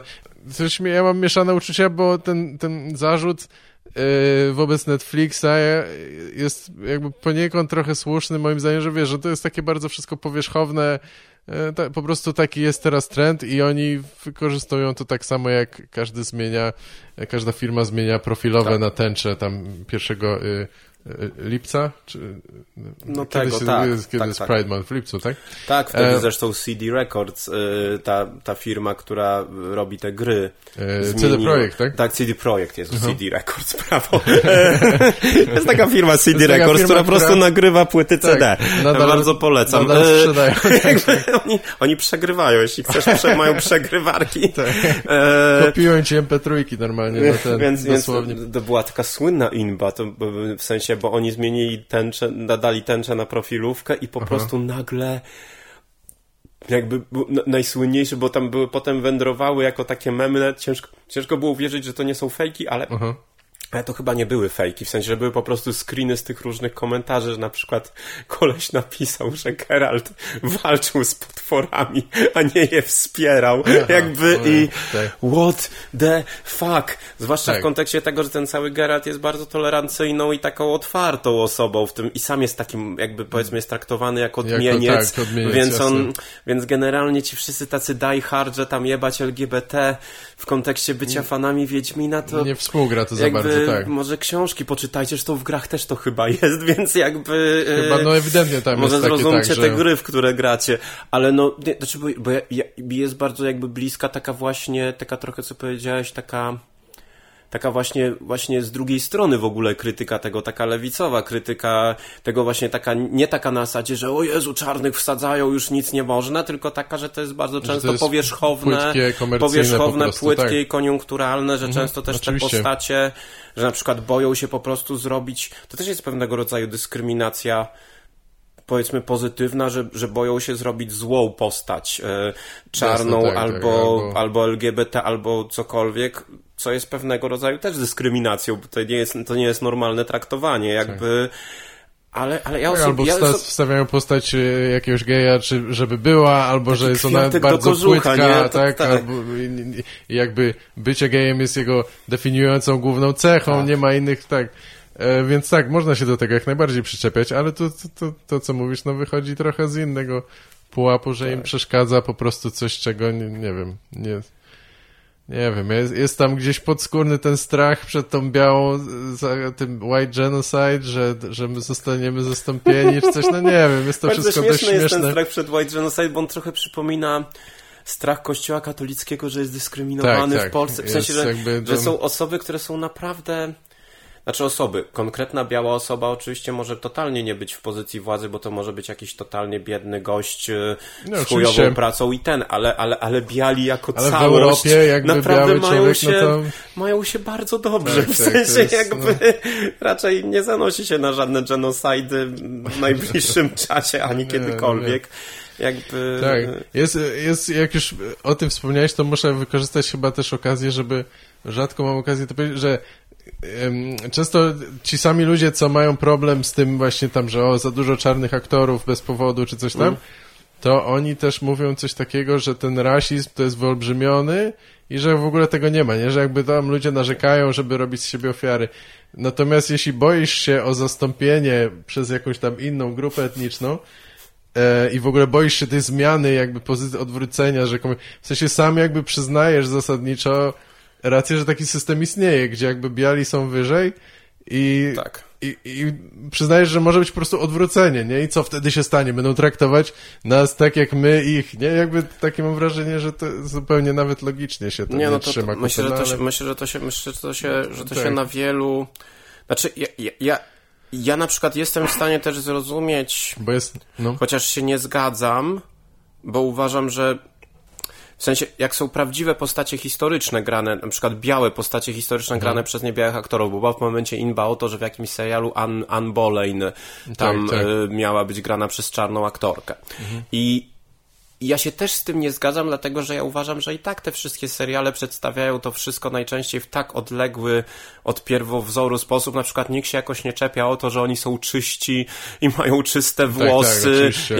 Jakby to jest idealny mega nierealistyczne, jakoś nikt nie robi o to wielkiej, a jak nagle jest czarna osoba, która była biała, to już więc to... Wyraźnie widać, że nie do końca chodzi o realizm jako taki. Ale jeszcze to bardziej rozumiem mimo wszystko, no bo tutaj można mówić, że zaraz, halo, ona była to trochę na zasadzie, że nie wiem, zastanawiam się, jaki tu dać przykład, dać Churchilla i grałby go koleś, który byłby 2-metrowym gościem z długimi włosami, w sensie, zaraz, Churchill był niski, gruby i łysawy. Natomiast jeśli chodzi o postacie fikcyjne, które troszeczkę są tym, czym my będziemy chcieli, żeby były, a jeżeli były głównie białe, no to dlatego, bo tak to robiono, no to faktycznie jest to pewnego rodzaju przyznanie, że tak, żyliśmy w świecie, w którym bohaterowie są zawsze biali, bo to my, biali, to dyktujemy i nie chcemy zmiany tego świata. Chcemy, żeby on dalej sobie istniał. No jasne. W sensie ja rozumiem, że ktoś się przyzwyczaił do tam, już nie wiem kogo, o kogo były. No, w pewnym momencie była w ogóle głosy, z których ja się bardzo cieszyłem, bo ja bardzo lubię Idrisa Elbę. Że z Jamesem Bondem historia? Nie, że on będzie grał Geralta, było też. I Bonda też. Ale to, tak. Bo potem to to była taka plota w pewnym momencie, że on będzie grał. Chociaż ostatecznie ten Cavill super gra moim zdaniem, ale myślę, że Elba też byłby świetny. Tak. No i ja myślę, że to była chyba niczym nieuzasadniona ta plotka. Znaczy różne krążą, zresztą wiadomo, co przed produkcją się różne rzeczy dzieją i plotki w Hollywoodzie też chodzą.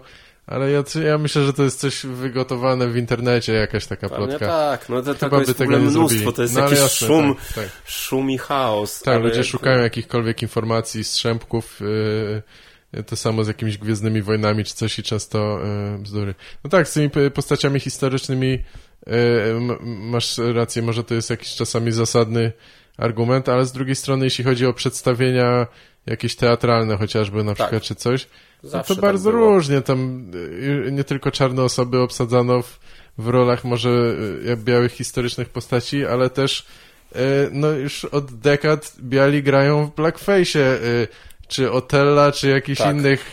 Też teraz już chyba właśnie nie grają, bo już weszło, że to i już słusznie. Teraz nie, ale to było jeszcze 30 lat temu, 20 żeby było jasne, może nawet. Ja nie powiedziałem, że ja się z tym zgadzam, bo właśnie się nie zgadzam, dlatego, że taka umowność w sztuce jest od bardzo dawna i tylko po prostu chodziło mi o to, że odrobinę bardziej to rozumiem, że mniej mi się to wydaje odczapowe, bo no wiadomo, to, że biali non-stop grali tego Otella w blackface'ie, a w ogóle przecież jest w ogóle niezły blackface w polskiej kulturze komediowej, mianowicie serial Alternatywy 4. Pamiętasz to? To był serial Barei, bardzo śmieszny zresztą. Tak, oczywiście, ale nie jestem pewien do czego. Tam była postać czarnoskórego studenta, który nie był żadnym czarnoskórym aktorem, tylko kolesiem z totalnym blackface'em. To tego nie pamiętam. Mówił niestety takim łamanym polskim. Jasne. To było coś takiego, że to były takie czasy, że oni nie zdawali sobie sprawy, to nie było nic dziwnego, że to jest Tym ma tą scenkę już nie pamiętam w którym filmie, gdzie Stanisław tym jest, że tam zawsze chciałem być koszykarzem, czy coś tak. Tak. Jest też pomalowane na czarno. I to jest Misiu chyba Misiu, po prostu. chyba masz rację. Ale nie, tam trzeba powiedzieć, że tam wchodzi prawdziwy czarny koszykarz.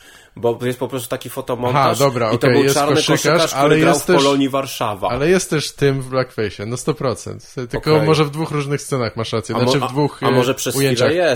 chwilę jest. Bo ja to pamiętałem, że tam było taki właśnie magia montażu sprzed wielu lat, że był tym i nagle cięcie to i prawda, jest koleś, który tak, tam robi różne sztuczki z piłką. Jakby... Tak, masz rację, to był pewnie nawet zawodnik, który może grał w Polsce, On był tak? To był gość, który grał w polskiej lidze i był taką gwiazdą, w sensie jakby... To w ogóle zawsze było niesamowite, że jak byli ci na przykład piłkarze grający, na przykład był Kenneth Zeigbo grający w Legii Warszawa lata temu, no to była taka dosyć duża ekipa tych kibiców, którzy skądinąd byli rasistami i na przykład jak był Emanuel Olisadebe, który grał w Polonii, no to tam robili takie rzeczy naprawdę obrzydliwe, w sensie, że taka klasyka świetnych żartów, czyli że na przykład trybuny wydawały małpie odgłosy, jak on banany więc i te jakby sprawy. cudownie, jakby brawo, jakby bardzo śmieszne, jakby a równocześnie ci goście jak mieli właśnie tego swojego, no to jego lubili, co właśnie było takim kompletnym ale jednak, że póki grał dla nas, to był spoko. Tak. W sensie... Tam może po macoszemu, ale go lubiliśmy, tak? A jak w przeciwnym klubie, no to wtedy wszystko, co się można powiedzieć złego, to oczywiście. A słuchaj, bo może to jest taka okazja, nie wiem, bo na pewno czasem udzielasz jakichś wywiadów czy coś i w radiu, czy gdzieś tam i mówisz, że właśnie ludzie zadają takie różne śmieszne, ogólnikowe tematy i pytania. Są takie rzeczy, co byś chciał, żeby cię ktoś kiedyś zapytał, albo nie masz nigdy okazji powiedzieć na temat czy literatury, czy cokolwiek ogólnie, bo tu możesz powiedzieć, co chcesz. Tu w sensie nikt cię nie będzie cenzurował, tylko sam siebie możesz cenzurować, więc byłem ciekaw, czy... O Jezu, na pewno są, ale teraz mi oczywiście... Nie przyjdzie ci do głowy. Wiesz, bo to jest trochę coś takiego... No wiem, z zaskoczenia. Jest na przykład taka rozgrzewka w impro, że się rozgrzewa publiczność, ona się nazywa hity, polegająca, strasznie prosta, polegająca na tym, że wychodzą po kolei osoby i śpiewasz pierwsze słowa jakiejś frazy znanej muzycznej, typu We are, i tam i publika ma odśpiewać The Champions, jakby, tak. I wielokrotnie już to przeżywałem, że jakby zna się tych piosenek, każdy z nas zna tych piosenek, no jesteśmy śmietnikami na piosenki troszeczkę, jasne. A jak jest ta rozgrzewka, to ja po prostu nagle nie mam nic w głowie. I trochę tak jest z tym, kiedy mówisz, czy chciałbym jakieś Jaki pytanie. Jaki jest twój ulubiony film? Powiedz teraz. Nie. No dobrze, to może jak ci się przypomni, czy coś, to możemy do tego jeszcze wrócić, ale chciałem dać taką możliwość. Poza tym też możesz spokojnie posiedzieć i się zastanowić, jak chcesz. Ja ciszę mogę wyciąć. Albo nie. Ale dobrze, to gadajmy. Albo nie, tak, ją. zostawić specjalnie, żeby było niezręcznie. Zastanowili nad sobą, kurwa. Tak. Pomyślcie, co robicie ze swoim życiem. Zwłaszcza ty, Jurek. Wiemy, że słuchasz chuju. Nie no, super żart. Nie, to akurat fajne. Szczególnie, że prawdopodobnie osób nazwanych Jurek, myślę, w takim przedziale wakowym jest stosunkowo niewiele i on może się teraz zastanawiać. Bardzo słusznie, że się zastanawiasz. Swoją drogą, to w ogóle pamiętam, była jakaś taka komedia amerykańska, gdzie zrobili ten patent. Bardzo to było... W sensie tam zrobili ten patent i zrobili nawet taką iluzję tego, że nagle to była jedna z tych takich komedii amerykańskich, takich, gdzie wszystko wchodzi i nagle było coś tam, że jeden aktor powiedział, że póki tam, nie wiem, Śmierdziel Jones nie wyjdzie z kina, to on nie zamierza dalej grać w tej scenie, jakby i tam było, i wszyscy stają tak jakby, dobra Jones, jakby zabieraj się stąd, widzisz, jakby i w końcu widać taką jak ciemną postać, w sensie tak w kinie, która jakby taka zmartwiona wychodzi i oni wracają do grania, co było dość zabawne. To brzmi jak jakaś naga broń, czy tak, coś, totalnie, ale totalnie. Nie wiem. Myślę, że to nie była naga broń, a może i była. O Boże. Ale coś w tym klimacie znowu może... oglądałem tę scenę. Niestety gra tam O.J. Simpson, który chyba jednak zabił tę swoją żonę. W nagiej broni, tak. No, chyba raczej tak. Ale już jakby odrywając to od niego, jest taka genialna scena, jak on wchodzi na statek z przestępcami i mówi im, żeby jakby freeze i jest tak po prostu królestwo slapsticku, bo oni zaczynają wszyscy do niego strzelać, on jest podziurawiony kulami, ale też wsadza rękę w piecyk, w sensie w głowę. Kolejne jest takie, obrażenia ciągle. To naprawdę, jeżeli ktoś z Państwa tego nie widział, to można sobie nawet zobaczyć na YouTubie po prostu, jak się nie chce całego filmu. Mam wrażenie, że to jest jedna ze śmieszniejszych scen slapstickowych, jakie w ogóle powstały, bo to jest po prostu... Jakby ostatnio to oglądałem z kolegą i po prostu się ryliśmy jakby Fajne w sensie... to jest. Mimo, że O.J. Simpson raczej chyba nie był zbyt dobrym aktorem, ale tak. To akurat nie wymagało od niego jakby zbyt dużo. Jakby... Mówiłeś się ostatnio, że przyszły jakieś pieniądze z ZX-u, pisałeś piosenki różne, a to się zaczęło od tego, rozumiem, że jesteś po prostu wszechstronnie utalentowanym człowiekiem, tak? Zacząłeś grać z kapelą i potem ktoś inny cię poprosił o to, żeby... Bo ja zacząłem grać w ogóle... Oczywiście jestem nie no jakby... to ja powiedziałem, spokojnie możesz... Nie no, zacząłem grać z zespołem Przepraszam w ogóle na takiej zasadzie, że oni mnie wzięli, zresztą słusznie, nie jako jakiegoś wokalistę, którym nie byłem i za którego też mnie nie uważali, tylko oni wiedzieli, nie wiem w sumie skąd, to jest dziwne, może w sumie... No ale może chodziło o jakieś gadki, coś tam, ale w pewnym momencie coś tam może wiedzieli, że ja piszę wiersze, w razie przyszli do mnie 2 kolegów z filozofii i powiedzieli, że może ja bym po prostu takie trochę a la zespół Świetliki, żebym po prostu podeklamował swoje wiersze do ich muzy. Zresztą, Boże, co to były za próby. Pierwszy rok istnienia tego zespołu. Nie byliśmy w stanie zrobić ani jednej piosenki, w sensie po prostu mieliśmy próby w takim bunkrze na terenach Legii za cmentarzem powązkowskim. No i te próby to było naprawdę królestwo jakby alkoholu.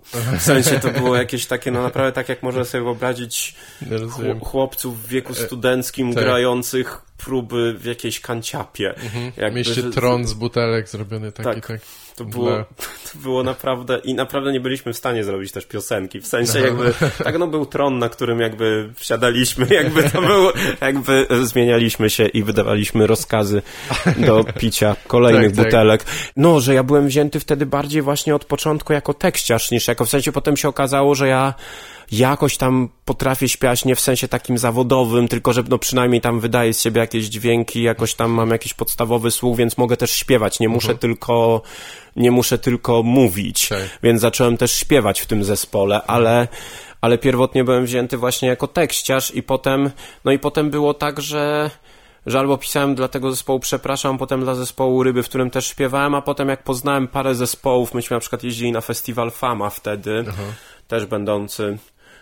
No zresztą, jak można sobie wyobrazić, bardzo dużo osób w wieku studenckim stłoczonych w jednym miejscu, gdzie grają, no tak, tam też również myślę, że osoby abstynenckie nie miałyby tam łatwo. No i w Kanadzie tam poznałem też trochę osób i potem jeszcze poznawałem, no i po prostu na przykład właśnie Jurek skądinąd, ale to nie o niego chodziło, Jurek Rogiewicz z Jerza Igora jakby... Mnie kiedyś poprosił, jest taki super zespół, który ma piosenki dla dzieci, ale takie dobre piosenki dla dzieci i dla nich pisałem teksty. No proszę, pisaliśmy piosenki dla dzieci też? Tak. I w ogóle oni naprawdę super robią te piosenki, w sensie, że one są muzycznie super, bo oni w ogóle to zrobili dlatego, że właśnie mieli poczucie, że dużo piosenek dla dzieci teraz takich współczesnych jest badziewnych. I że chcieli robić jakaś taka, nie wiem, klawiatura MIDI czy coś tam jakby i tam no więc więc to akurat nie... No i jeszcze dla paru zespołów to wszystko nie są jakieś bardzo znane zespoły. Nad czym boleję, bo gdyby napisać kiedyś piosenkę dla kogoś bardzo znanego, to dopiero by była kasa. No tak, chociaż jedną, nie? Tak. Jedną, że potem jak Hugh Grant Był sobie chłopiec chyba. On był synem gościa, który napisał jeden taki mega przebój typu, nie wiem... Hugh Grant jest synem... Okay. W sensie nie, Hugh Grant, tam jest jego postać grana przez niego. A, że jakiś jingle reklamowy czy coś napisał, czy nie? Jakiś jingle albo jakiś coś typu Summertime, albo tam, nie wiem, White Christmas, cokolwiek tego typu. Tak. I on po prostu, nawet nie on, tylko jego tata. I on po prostu żył stantiem, jakby... Tak. Więc... Chciałem tutaj zaapelować, jeżeli słuchają nas bardzo znani wokaliści, wokalistki, na pewno. Bardzo chętnie napiszę i będę żył stantiem. Tak, no ciekaw jestem, jak to się dzieje, że na przykład nie wiem, Maria Peszek pisała tekst dla Dody, z czego się trochę, to było wiele lat temu, ale tak? trochę się nie wiedziałem, że ona pisała tekst. Tak, no może to był taki ghostwriting i nie powinniśmy o tym wiedzieć, ale z tego co wiem, to jest chyba potwierdzona informacja i trochę się kiedyś z tego nabijałem, bo nie pamiętam co to był za utwór, ale mieli jakiś kawałek, czy to był jej solowy, czy nie, ale miał utwór, który wyszedł w 2 wersjach językowych i była po angielsku też i ten tekst po angielsku był po prostu, poza tym, że był zły i taki raczej słaby, to po prostu były tam takie błędy oczywiste.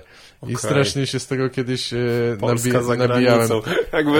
Trochę tak. I to nie wiem, czy te wersje już pisała też Maria Peszek, czy ktoś kiepsko przetłumaczył, ale ona napisała oryginalną To jest nieźle, polską. bo to teraz by już tak na 100 nie było. W sensie my się dużo bardziej skapitalizowaliśmy, w sensie, że wydaje mi się, że teraz, co najmniej z 10 teraz to jest po prostu niemożliwe.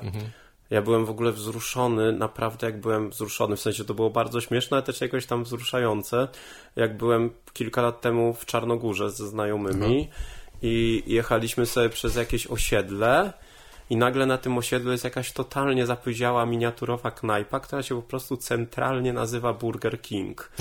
Po prostu jakby, i to było takie wspaniałe, że są jeszcze miejsca, no przecież w Polsce ktoś, kto by postanowił swoją knajpę nazwać Burger King, to by był w sądzie, że tak był u pani sędziny, byłby następnego dnia chyba. Jakby, a tam po prostu wiesz, jakby hej. I ewidentnie nie była to oficjalna filia Burger Kinga, ale sądząc po logo ten sam profil knajpy, tak? W sensie, znaczy mieli burgery, ale też nie weszliśmy do środka, bo myśmy niestety jechali, nad czym bardzo i ja nie mogłem powiedzieć, bo nikt się tak tym nie podjarał jak ja i nie mogłem powiedzieć zatrzymajmy wóz i obadajmy to. Burger King Czarnogóry, to trzeba go sprawdzić. No nie wiem, w Nowym Jorku jest na przykład strasznie dużo takich podrobionych knajp, tylko oni zawsze gdzieś tam pewnie na granicy akceptowalności szarej strefy się tam jakieś Kennedy Fried Chicken albo takie właśnie, rzeczy. A ci nie zrobili, to nie był Burger King, dosłownie... to nie był Burger King, to był Burger King centralnie. No oczywiście miał inne logo, ale jakby nazwa się zgadzała. To chyba jest zastrzeżone, chyba musi być, tak? Ale nie wiem. Tylko wydaje mi się, że po prostu jeszcze nie wiem, maski Burger Kinga nie dotarły na to osiedle. Czy tam by to miało znaczenie, no. Jezu, Maria Peszek, Jezu, a w ogóle ja pamiętam, że ona kiedyś na samym początku nazywała się Doda Elektroda. No tak, to było takie dużo, takiego. To było dużo bardziej takie, powiedzmy, ironiczno-kiczowato, trochę jednak alternatywne, w sensie, że potem ucięła tę że jak jakaś taka artystka elektro, jakby totalnie, a więc potem Elektroda musiała odejść, jakby... Tak, zmieniła wizerunek zupełnie. Nie, też jakby, co by o tym nie mówić, ciekawe jest, że ma tak długą karierę i udało jej się to jakoś przekuć. Ja zawsze się trochę zastanawiam nad tym, że jakby, bo ludzie się nabijają bardzo czy z Dody, czy nawet z jakiejś takiej Britney Spears, czy coś na innej skali, ale trochę jest to niesamowite, że Britney Spears przez tyle lat miała jakąś, wiesz, no tak, ja ten rzekomy jeden przebój. Niektóre piosenki, w sensie jakby, że one są dobrymi piosenkami popowymi. Tak, ewidentnie dobrze napisane. Trochę może mniej, w sensie, że mam wrażenie, że nie znam takiej piosenki, może też za mało ją znam, ale te, co słyszałem, to mnie tak nie zachwycały, w sensie, że te Britney Spears mają naprawdę ich chwytliwą melodię i tam wszystko jest jakby... Tak. Doda na pewno dobrze śpiewa, nie? Bo ona ma te swoje jakieś oktawy, nie oktawy, ale że ewidentnie no to nie jest przypadek tam, nie wiem, słynnej Mandaryny, która kiedyś z nią konkurowała i ona po prostu nie za bardzo śpiewała, co chyba wyszło w jakimś takim kultowym koncercie, gdzie jej nie szło najlepiej, ale więc ta potrafi śpiewać, ale piosenki Dody mi się faktycznie nie podobają, ale nie tak, żeby się z niej nabijać, no bo jakby...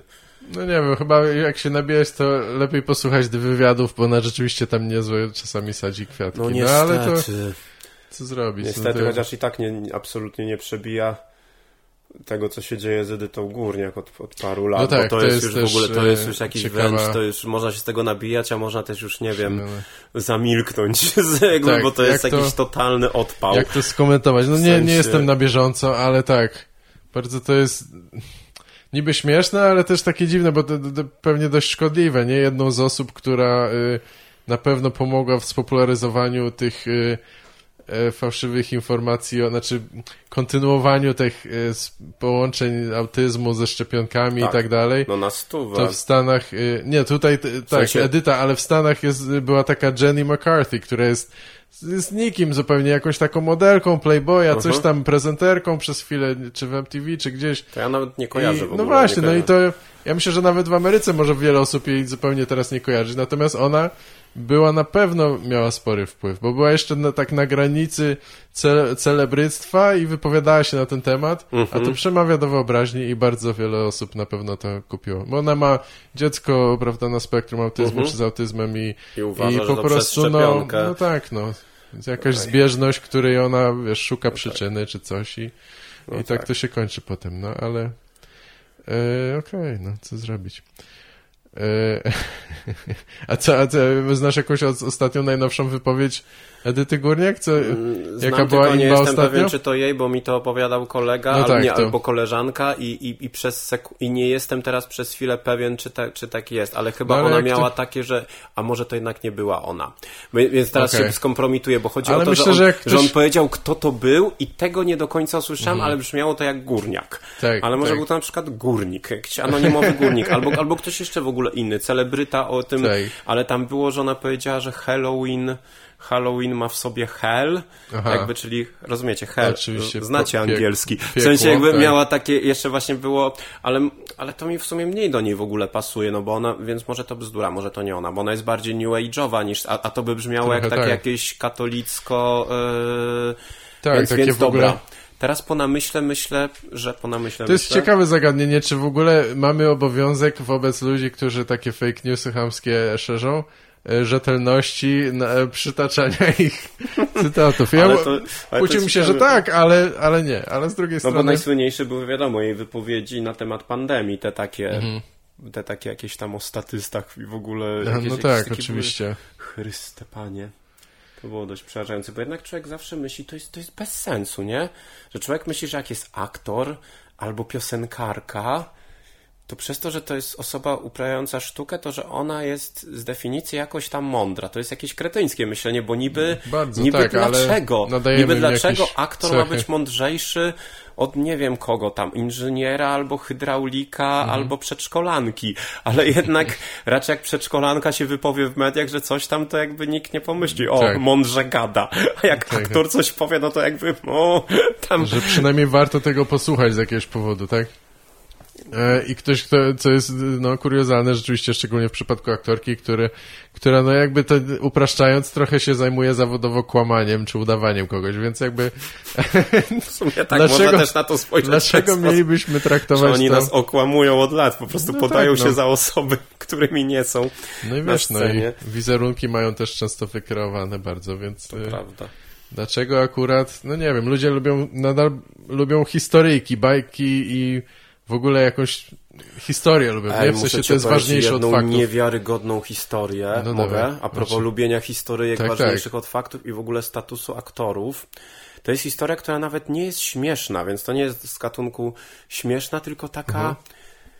I to było wiele lat temu, bo była taka aktorka Marina Wlady. Ona była francuską aktorką, bardzo popularną w Związku Radzieckim. I potem była żoną Władimira Wysockiego, takiego popularnego pieśniarza w Związku Radzieckim. I ona grała w takim filmie, który się chyba nazywał Czarownica. Oczywiście go nie widziałem, bo ja to tylko znam z jej opisu. I w tym filmie była jakaś młoda dziewczyna, którą jakiś młody chłopak ją tam chyba kamionuje, czy kamieniuje, czy jak się to nazywa. No zabija ją, rzucając nią kamieniami. Dość szorstko z nią postępuje jakby. I że to był film, który był mega popularny wtedy w Rosji. I generalnie było coś takiego, że ona wraca z tym Wysockim do domu, bo ona z nim mieszkała w Związku Radzieckim w Moskwie, jeśli dobrze pamiętam. No i wracają do domu i nagle stoją przed nim jak takich 3 wielkich zakapiorów. I tak troszeczkę jakby tak, trochę się robi nieprzyjemnie, bo to tacy, co by się raczej ich omijało w przysłowiowej ciemnej ulicy, no i oni tam mówią, pytają grzecznie, czy mogą o coś spytać. No i oni tam się zgadzają i oni mówią, że oni przyjechali specjalnie z jakiejś tam Gruzji, skądś tam, gdzieś z daleko, z jakiegoś dalekiego zakątku Związku Radzieckiego, przyjechali po to, żeby jak ona im poda adres, to oni zabiją tego parszywego drania, który nie znał litości. W sensie, że po prostu zabiją tego gościa, który ją ukamionował. Tak. I jakby, i zobacz, mówią to do laski, która przed nimi stoi i jest żywa. Tak. Jakby... Co za dziwaczne splątanie poznawcze, że w sensie, że oni naprawdę, to też nie był, to ewidentnie nie byli pranksterzy, to nie byli wesoli chłopcy, to byli chłopcy bardzo poważni i oni naprawdę, to było dalece przed YouTube'em i oni wiesz, i oni naprawdę byli zdecydowani, że jak tam ci powiedzą, gdzie tamten mieszka, to oni pojadą i gościa po prostu zabiją. Wszystko, tak.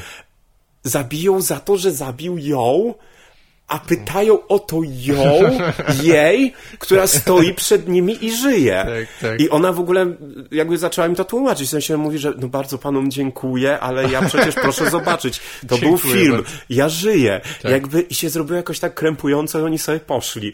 Jakby, ale... Ciekawe, jak spędzili resztę wieczoru. Nie mieli co zrobić z tą energią, jakąś taką werwą do walki. Tak. Znaczy są różne nieprzyjemne scenariusze tego, że komuś innemu się dostało. Jakby, ale niesamowite jest to, że ludzki umysł jest czasami jest w stanie pomieścić jakieś takie rzeczy... No to jest ekstremalny przykład, co mówisz, ale to nadal funkcjonuje. Jak ta aktorka, która grała na przykład żonę Waltera White'a w Breaking Bad, opowiadała o tym, ile dostawała po prostu, wiesz, z okropnych wiadomości, jakichś takich pogróżek i tak dalej. Też, co jest też ciekawe przy analizowaniu w ogóle fabuły, nie wiem czy oglądałeś, ale jakby przez samą fakt bycia jakby postacią, która jest trochę antytezą do tego Waltera White'a, który jest tak naprawdę czarnym charakterem, ale ona jakoś go tam blokuje, coś mu, wiesz... Niech natychmiast przestanie. Przestań go szmato blokować. Nasz Walter chce osiągać kolejne levele sprzedaży narkotyków. Jak śmiesz go, jego realizację powstrzymać. No i z jakiegoś powodu ludzie bardzo jej nie lubili tej postaci i utożsamiali ją z tą aktorką i do tej pory chyba ona zbiera za to jakieś cięgi, nie? No to jest słabe w zawodzie aktora. Jest dużo fajnych rzeczy w zawodzie popularnego aktora. Można też być niepopularnym aktorem, który gdzieś tam w jakimś teatrze ledwo się łapie. A popularny to w sumie spoko, no dużo hajsu dostaje, jest... Ale no ma swoje wady, że... Bo to mówili różni tacy, co grali w jakimś jak Miłość czy coś, czarne charaktery, że tam ludzie im nie chcieli sprzedawać jakichś tam jabłek na bazarze, czy coś tam. Jakby, Ten młody, co Joffreya grał w Grze o Tron na przykład, też podobno bardzo... On bardzo dobrze go grał. Tak, no właśnie, był naprawdę dobrze, taki, był taki, że na przykład pamiętam, że jakby takim totalnie, że to wklejano jako gif, albo takie, że po prostu zlupowali to, jak Tyrion go policzkuje. I wszyscy to oglądali z taką dziką satysfakcją, że gość wreszcie... No tak, to była bardzo, bardzo antypatyczna postać, to prawda. prawda. W Grze o Tron trzeba powiedzieć, że no wielką zaletą tego serialu w kontekście fantasy było to, że tam były naprawdę niemiłe postacie. I to nie były niemiłe postacie bajkowe, tylko typu jakiś Sauron, jakiś takie po prostu wcielenie zła, tylko po prostu niefajni ludzie tam strasznie byli. Bo tam Jeffrey albo ten nieszczęsny Benkart Bolton. To w ogóle jest bardzo ciekawe. Ja się wielokrotnie o tym zastanawiałem. Czy to jest fajne, bo tam po prostu były centralnie in your face sceny tortur. Jakby jak on torturował tego Tiona, w sensie i to było tak pokazywane całkiem i z jednej strony to jest spoko, bo pokazuje, że ludzie są źli, a z drugiej strony to jest jednak serial w jakiejś mierze rozrywkowy i bo to, co mnie czasami totalnie jakoś tak jednak frikowało, to było to, jak sobie oglądałem, bo ja na tyle lubiłem Grę o Tron, że czasem oglądałem, mimo że miałem dostęp do HBO, to i tak oglądałem jakieś poszczególne filmiki na YouTubie. Bez sensu. Ale jakby... I tam często były komentarze właśnie typu I love Ramsay, jakby Ramsay jest super. Jakby, kurde, mówicie to o gościu, to jakieś takie... W sensie, może to jest za bardzo przejmowanie się fikcją, jakby, ale koleś po prostu, koleś centralnie dziwne, torturował gościa przez parę odcinków. Nie tak, że z kimś walczył i mu uciął głowę, tylko gość był tam związany, już był jakimś strzępkiem człowieka, a ten go dalej jakby psychicznie i fizycznie torturował. Dehumanizował i tak. Jakby, i o tym gościu mnóstwo osób pisało, że właśnie tam, nie wiem, Ramsay for the win. Jakby... Tak, to coś złego chyba mówi o nas, no. Tak, i nawet ja wiem, że to są trochę gorsze przykłady, te Walter White czy na przykład Tony Soprano, bo oni są głównymi bohaterami i tam są pozytywne rzeczy, o nich utożsamiać się można, ale to jednak są, no nie wiem, nawet ten Tony, po prostu morderca, kryminalista, jednak nieironicznie jest ubóstwiany przez ludzi, utożsamiają się z nim. Albo nawet, kurde, już kolejny ekstremalny przykład to ten w American Psycho, zapomniałem jak się nazywa ta postać. Tak, tylko ja tego nie oglądałem, ale on był po prostu... Christian Bale. Czy on był mordercą? On jest po prostu mordercą, psychopatą, w dodatku pracującym w banku, nie? Więc jakby no, nawet bez tego nie jest jakąś bardzo pozytywną postacią i jest ewidentnie, wiesz, częścią tego zepsutego takiego środowiska lat 80. szczytowego czasu pieniędzy za nic i kokainy i coś tam. A są ludzie, którzy to jakoś tak naprawdę się z nim utożsamiają. Bo ja też mam takie poczucie, że bo jak są tak, im bardziej coś jest takie w takim sensie, ja wiem, że ja teraz źle użyję tego słowa, bo istnieją komiksy artystyczne, poważne, bla, bla, bla, ale w takim stereotypowym sensie tego słowa, jak coś jest komiksowe, to wtedy ja totalnie rozumiem, jakby zupełnie to jakby, że ktoś może totalnie lubić i mówić, że jakaś postać negatywna jest fajna, typu Thanos jest super, for the win, no bo to jest jakby wszystko takie już grubą kreską, ja zresztą bardzo lubię film o Avengersach, tylko że to jest wszystko takie jakby, no to są takie postacie, nie wiem, no źli z Bonda, no to są wszystko takie postacie, takie jakby, to nie jest realistyczne, no. Jest jakiś gość typu tam, nie wiem, jakiś Darkseid chce rządzić wszechświatem, jakby no halo, jakby więc lubienie ich jakby, natomiast im bardziej coś jest realistyczne, ta zła postać, typu właśnie ten cały Bolton, gdzie są naprawdę realistyczne sceny tortur. Tak, bardzo. Jakby, bo co innego tak właśnie... mi się wydaje. Co innego, znaczy ja też, bo ja torturowałem ludzi przez lata, więc jakby mamy... Tak. To nie mówiłem o tym, właśnie jak mówiłeś o tej innej pracy, zanim się wziąłem za książki, ale jakby, nie no w sensie, że jakby, że wiesz, no bo naprawdę wszyscy goście typu hej, jestem Thanos i teraz zabiję pół wszechświata. Jakby no, to jest na tyle nierealistyczne, że jakby dla mnie jest zupełnie spoko, że można mówić w ogóle Thanos for the win, bo to jakby, ale w momencie jak się mówi Ramsay Bolton for the win, w momencie tych realistycznych tortur, a mam wrażenie, że on po prostu jest w tym jakaś pewnie mądrość tych ludzi taka, że on faktycznie, że jednak też jest trochę komiksową postacią, bo równocześnie jest to jednak taki komercyjno-rozrywkowy serial, ale z wsadzoną bardzo realistyczną przemocą. Właśnie nie taką przemocą typu, że Wolverine się z kimś nawala, tylko taką, podobnie mam uczucia ze Squid Game, gdzie, nie wiem, czy oglądałeś. Nie, ja tylko jakby z memów to znam. Obejrzałem, ale tam po prostu na przykład przemoc jest taka totalnie jak to jest jeszcze inne niż tortury u Ramsaya Boltona, tam to jest po prostu jak z obozów zagłady, bo tam po prostu zabijają ludzi w taki klasyka takiego zabijania w obozach zagłady, takich, że po prostu zupełnie beznamiętnie to się dzieje błyskawicznie. Po prostu strzelają, gość nie żyje. I to jest też zupełnie coś innego niż taka przemoc, bo normalnie ta wszystka, z reguły ta przemoc ale Avengersi i wszyscy, no to jest taka przemoc, że ktoś się bije, walczy, tam nawet jak masakruje, to jest jakieś takie... A tutaj to jest po prostu takie, no tak to wyglądało w tych różnych miejscach. Po prostu podchodził do kogoś jakiś strażnik, wymierzał pistolet i strzelał. To jest w chuj realistyczne. A równocześnie jest w serialu, który też pełni rolę właśnie taką też rozrywkową. No, są z tego memy, które mnie zresztą śmieszą. Śmieszą mnie memy z dziadkiem ze Squid Game. Przepraszam za ageistowskie określenie. A z drugiej strony jak sobie myślę o tym, że w tym Squid Game właśnie mamy całkiem nieźle oddaną rzeczywistość obozu koncentracyjnego, to przez chwilę się czuję, to jest wszystko takie dziwne. W sensie, ja nie chcę brzmieć jak dziad, który mówi, że to jest złe, bo ja nie mam poczucia, że to jest złe, mam poczucie, że to jest dziwne i że trochę tego nie ogarniam. I trochę mnie to czasami niepokoi, ale bardziej w taki sposób, że ja tego nie kumam. Tak. No wszystko chyba zależy od tego poziomu fascynacji, na ile ktoś poważnie to traktuje. Niektórzy po prostu mają z tego rozrywkę i się za bardzo angażują, a niektórzy po prostu lubią psychopatów, umówmy się.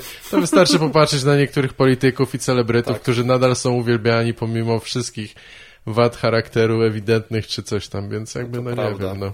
To prawda. W sumie tym się trzeba przejmować, a ja tu coś tam gęgam o jakimś Squid Game, a Donald Trump był prezydentem Stanów Zjednoczonych. Jedno z drugim jest bardzo mocno powiązane, no. Donald Trump jest prezydentem ludzi, którzy uwielbiali wrestling. Ja myślę, że jakby w sensie to było nie bez znaczenia, że on wykreował jakąś sobie postać bezkompromisowego miliardera, którym w dodatku właściwie nigdy nie był za bardzo, bo miał większe długi niż majątek i coś tam, nie? Jakby... A w dodatku ludzie uwierzyli, że on reprezentuje zwykłych ludzi i walczy z establishmentem. Jak można, tak. Niesamowite to jest, nie? Niesamowite, że można coś takiego kupić, no. Nazywam się Jan Kulczyk i chcę dla was walczyć z establishmentem. Jakby jestem jednym z was, jestem zwykłym człowiekiem. Właśnie stoję w kolejce po chwilówkę i jakby... No tak. Pójdę z wami na marsz, ale przyjadę tam pancerną limuzyną, no. Ciekawe jak ten marsz, bo on się w ogóle odbywa w tym czasie, kiedy my nagrywamy nasz podcast. To jest ciekawe, tak, nie wiem, czy coś mamy... Mam nadzieję, że spokojnie, mimo wszystko. To może spróbujemy zakończyć tym akcentem, właśnie ciekaw jestem, chociaż nie wiem, czy będzie coś śmiesznego z tego. Nie, no raczej nie. W sensie to są nie, ja chciałem... Tak, no. Ale spróbuję, chciałem cię tylko zapytać o patriotyzm, bo to jest coś, co bardzo ludzie różnie postrzegają. Ty przeczytałeś wielu chociażby polskich poetów i autorów, piszesz po polsku i jakby urodziłeś się, jesteś w ogóle z Warszawy? Nie zapytałem. Tak, jestem z Warszawy totalnie, całe życie mieszkam w Warszawie. Czego czasem żałuję, że nie miałem takich, że nie wiem, na studiach nie pojechałem na jakiegoś Erasmusa albo whatever. Fajnie, na Erasmusa. Ja tak pomyślałem, że może fajnie byłoby też czasami, jak ludzie robią tylko na odwrót, żeby pojechać na studia gdzieś na wieś tam, że w sensie do małej miejscowości, do małej miejscowości na studia może się nie da, ale żeby takie... Na małe studia. Tak. Bardzo mały uniwersytet. 4 ławki. Ale nie, zastanawiałem się, czy uważasz się w jakimś stopniu za patriotę, czy masz jakieś poglądy na temat definicji tego i coś to dla ciebie znaczy, czy w ogóle jesteś zdystansowany od tego raczej? No, to jest bardzo trudne dla mnie pytanie, bo się na tym... Pamiętam, że jak byłem w szkole, uczyłem w szkole, to kiedyś tam kazali. Było bez sensu. Bo bez sensu to był pomysł. W ogóle uważam, że szkoła, w której uczyłem, była świetna i bardzo fajnie się tam traktowało dzieci i w ogóle to było ekstra. Ale ten pomysł był akurat trochę głupi, bo było jakieś 11 listopada i tam była jakaś tradycyjna akademia na tym i tam był taki punkt programu, że siedziało paru nauczycieli, nauczycielek i jakby dyskutowało o patriotyzmie, a dzieci tego słuchały. No po prostu fascynujące. No tak. Myślę, że po prostu umarły z podniecenia i zachwytu. Więc jakby no generalnie natomiast przypomniałem to sobie teraz, bo wtedy to był ostatni raz, kiedy ktoś mi zadał to pytanie o patriotyzm, jakby, bo powiedzmy, że w mojej bańce aż tak dużo się, no bo ja z jednej strony, ja mam tak osobiście, że jestem totalnie przywiązany do Polski po prostu przez to, że no myślę, że się tutaj urodziłem, wychowałem, jakby pokochałem różne miejsca, no i też totalnie się czuję przywiązany do języka polskiego i jakby, no i też mam tak faktycznie, że na przykład powiedzmy moje związanie z Polską też się wiąże, na przykład objawia się przy różnych zawodach sportowych, że faktycznie kibicuję Polakom i Polkom. Tak. Jakby why? Dlaczego jakby, a jednak tak jest. No jasne, z drugiej strony czemu nie? No tak, ale... nie, to nic złego, tylko po prostu, że tutaj nagle ewidentnie widać ten jakby, albo na przykład też jest tak, że no ewidentnie bardziej się przejmuje różnymi złymi rzeczami, które są w Polsce. Typu, że na przykład, nie wiem, polski antysemityzm jakby, bo ja nie jestem zdania, że tam w innych krajach nie ma antysemityzmu, bo oczywiście jest, ale jakby na przykład francuski antysemityzm za bardzo mnie nie obchodzi, a polski i owszem, właśnie dlatego, że jakby, no nie wiem, jak złe traktowanie uchodźców było daleko na Morzu Śródziemnym, to jakoś mniej się tym przejmowałem niż teraz, jak źle uchodźców traktuje mój kraj, więc jakby mam wrażenie, że to jest jakiś wyznacznik patriotyzmu mojego, czy też nie wiem, czy patriotyzmu, czy nie wiem, czy przywiązania do Polski jako do... No to nie jest tak, to nie jest trochę to samo, no nie wiem. Może tak, bo ja nie umiem no tak, niektórzy to trudno to zdefiniować. Oczywiście, tak. Nie, no byłem tylko ciekaw, co myślisz? Niektórzy to postrzegają bardzo przez jakąś walkę, czy przez dumę i że przez to, że właśnie czegoś musisz bronić, nie wiem, nawet za granicą ktoś w rozmowie coś powie źle o Polsce, ty musisz się wstawić, a niektórzy trochę bardziej... Zamknij ryj! Pokażesz mu prawdziwe, że Polacy są godni szacunku, obijając mu mordę, tak, to jest... Ale wiesz, no a niektórzy trochę bardziej właśnie, ja też jeśli już bym się przychylał w tą stronę, że bardziej w kategoriach troszkę krytyki, czy jakiegoś takiego działania trudnego na zasadzie, że no dobra, jeśli się utożsamiam jakoś z tym krajem jakkolwiek, czy z tą ideą nacji, no to chyba powinienem starać się, żeby było lepiej i to często się wiąże z tym, z wytykaniem trochę błędów albo coś, że nie? totalnie. Tak. Myślę, że totalnie. No to jest mi na pewno... Znaczy to też tak brzmi jakbym... Co ja niby tam robię? Nic nie robię. Napiszę komentarz albo coś udostępnię, więc tak brzmi. Ale jest to na pewno bliska mi postawa. Są jakby trochę dwie postawy patriotyczne, bardzo upraszczając w tej kwestii, czyli jedna taka, że jakby o Jezu, odczepcie się od nas, inne narody też robiły źle, a my w ogóle i dlaczego teraz znowu o nas jakby mówić. W sensie, że jakby tam nie wiem, antysemityzm, o Jezu, a Niemcy zrobili Holokaust, to w ogóle o co wam chodzi, jakby odczepcie się od nas i w ogóle jakby Polacy są spoko, a dla mnie, ja jestem raczej bliższy temu drugiemu, że właśnie przez to, że jestem Polakiem, to się bardziej zajmuję jakby polskimi, jakby tymi, bo po prostu mam je bliżej, nie wiem, jakby bardziej mnie obchodzą. A też myślę, że no faktycznie jest jakaś taka, jakkolwiek by to nie brzmiało patetycznie i dziwnie, no jakaś taka miłość polegająca na tym, że na przykład ja kocham Warszawę, kocham różne miejsca w Polsce, kocham w taki sposób po prostu takiego wrośnięcia. Tak. Jakby, że po prostu no na tyle mój świat został przez to ukształtowany, i przez różne książki, które no albo są po polsku, albo no zawsze są po polsku, bo są albo napisane po polsku, albo są polskimi przekładami, więc jakby no generalnie mam wrażenie, że ta Polska jest mi niewątpliwie mega bliska, więc w tym sensie... Przepraszam, źle powiedziałem? Piszesz też po angielsku w oryginale, nie, tak? Nie, co ty, nie. A, okej, nie, bo... Nie, źle zrozumiałem. Nie, mi chodziło o to, że czytam, że jakby... Jedną z rzeczy, które mnie bardzo kształtowały, są książki. No tak, i czytam, oczywiście. Wiadomo, że czytam, bardzo mało czytam w oryginale, bo ja jestem dosyć leniwy w takim sensie, że jak czytam, to chcę mieć, w sensie nie lubię mieć tak, że muszę sięgać do słownika. Rozumiem, jasne. A nie znam ani angielskiego, ani rosyjskiego na tyle, żeby nie musieć sięgać do tego słownika, a innych języków nie znam w ogóle, więc jakby koniec. Więc po prostu wolę czytać po polsku i... No i nie wiem, jakby to dużo jest jakby takich rzeczy, które po prostu... Dziwne to jest bardzo wszystko. Jakby się zamyśliłem, bo to jest jakby... Przypomniałem sobie teraz osoby, które jechały ewidentnie na Marsz Niepodległości, jak jechałem metrem, no i to były jakieś... To nie byli właśnie ci tacy osławieni, jacyś łysole tam jakby gotowi do bicia kogokolwiek, którzy też tam są. Właśnie to jest dosyć straszne, bo jechały fajne rodziny takie, w sensie z dziećmi, oni byli sympatyczni, te dzieci były słodkie jakby i nie wyglądali na kogoś, dzieci miały w plecaku kostki brukowe przywiezione każdy z innego miasta, ale... Zresztą niektóre trzymały w małych rączkach takie kostki i... Moja pierwsza kostka. Jedno uderzyło mnie w twarz tą kostką, ale to jakby nie mam żalu, to było dziecko. No to miła rodzina była, tak.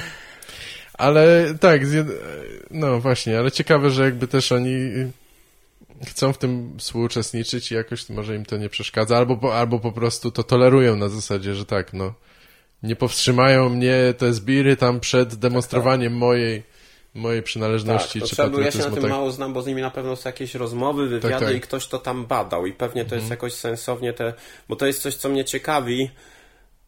Właśnie, no bo tam jest dużo jednak typów, którzy różne jakieś takie faszystowskie symbole tam wnoszą i teraz jest pytanie, czy te rodziny mają tak, że mi to nie przeszkadza, w sumie faszyzm spoko, straszna opcja, czy też raczej takie, ja chcę zamanifestować patriotyzm, nie powstrzymam tamtych, ale oni mnie nie reprezentują, ja tam idę, żeby pokazać, że kocham Polskę. Dużo milsza opcja ta druga niż ta pierwsza, a pewnie też są jakieś opcje pośrednie. Na pewno. Jakby, tak. Ja nie jestem rasistą, ale to jest ta środkowa opcja. Ilekroć ktoś potrzebuje powiedzieć, że nie jest rasistą, nie jest seksistą, albo nie jest kimś, to już No były problematyczne. Wiadomo, że można być nieraz fałszywie, niesłusznie oskarżonym o to, albo są różne nieporozumienia. Niektórzy liberałowie naprawdę są denerwujący w swojej takiej powierzchowności rozwiązywania niektórych rzekomo tych spraw, zwykle biali zresztą, ale No tak, no ale jakby jest taki pewien bazowy, powiedziałbym, poziom ksenofobii, który bardzo często tolerujemy i myślę, że niektórzy go nawet nie zauważają. Ale masz rację, trochę wchodzimy w temat, który już nie mamy... się nieźle na ten... Nie mamy czasu... Musielibyśmy kolejną rozmowę, drugą nagrać o tym. A słuchaj, a przypomniało ci się może coś, co chciałeś zawsze powiedzieć w wywiadzie albo coś i nie miałeś okazji? Jak ci się nie przypomniało, to możesz, ja po prostu zadam pytanie, że tam jak ci się pisało tę książkę, a ty powiesz spierdalaj, bo pewnie redaktorowi w Trójce byś tak nie powiedział. Ale będzie, już się szykuje. A o co ty jeszcze z reguły pytasz? Pewnie też często pytasz swoich gości o stand-upy i tego typu rzeczy. No tak, o impro prawie w ogóle, czy komedii nie rozmawialiśmy, ale już trochę nie mamy dzisiaj czasu, tak. Natomiast możemy zrobić drugą rozmowę przy innej okazji, jak będziesz miał czas i pogadamy bardziej o scenie. Ale to chytry sposób wymusiłem na tobie. Tak. Często pytam o, takie o dzieciństwo, o rodziców, o inspirację, no i tam jeśli chodzi o komików, to tam jakie pierwsze występy czy coś. Ale przyznam szczerze, że nie zawsze jest to ciekawe. Różnie bywa, w sensie to są takie dość przewidywalne odpowiedzi i dużo wspólnych doświadczeń, takie, że ja już słyszałem, mam wrażenie, prawie każdą wersję tego i pierwszych występów w sensie. Na przykład, tak. Oj, podejrzewam, albo był dobry zaskakująco, albo był bardzo zły. I zwykle po paru czy po pierwszym to się zmienia, nie? Że jakby miałem spoko występ, ale potem okazało się na trzecim, ja na przykład tak miałem, że to nie jest takie łatwe coś tam, nowy materiał, który nie wchodził, albo na odwrót, że męczyłem się na początku trochę, żeby w końcu wyjść na prosto, tak. Albo tam któryś mieć występ kolejny dobry. Bardzo ale to coś pierdolę, teraz będę musiał to wycinać, więc chyba w takim razie kończymy, nie wiem co jeszcze. Mogę powiedzieć na przykład, czekaj, no żeby powiedzieć coś jeszcze fajnego, ciekawego, pozytywnego. Dobra. Tylko co? Nie, bo już na pewno poleciłem parę książek, poleciłem pośrednio serial Gra o Tron. Jakby poleciliśmy. Jasne, możesz powiedzieć o czymś. Zgadzamy się z tym na pewno. Co cię fascynuje ostatnio? Znaczy ja nie jestem wielkim fanem Gry o Tron, ale to jest inna sprawa. I tak obejrzałem chyba cały. Znaczy ja osobiście jestem w tej drużynie, która jest bardzo liczna. Tak. Bardzo liczna, jak wiadomo, że uważam, że on się potem popsuł trochę. No tak. I też jestem ciekawy, czy ten cały George Martin faktycznie zemrze przed napisaniem, skończeniem tego kolejnego tomu. Ciekawe. Oczywiście życzymy zdrowia. Nie tylko ze względu na książkę, ale jakby po prostu.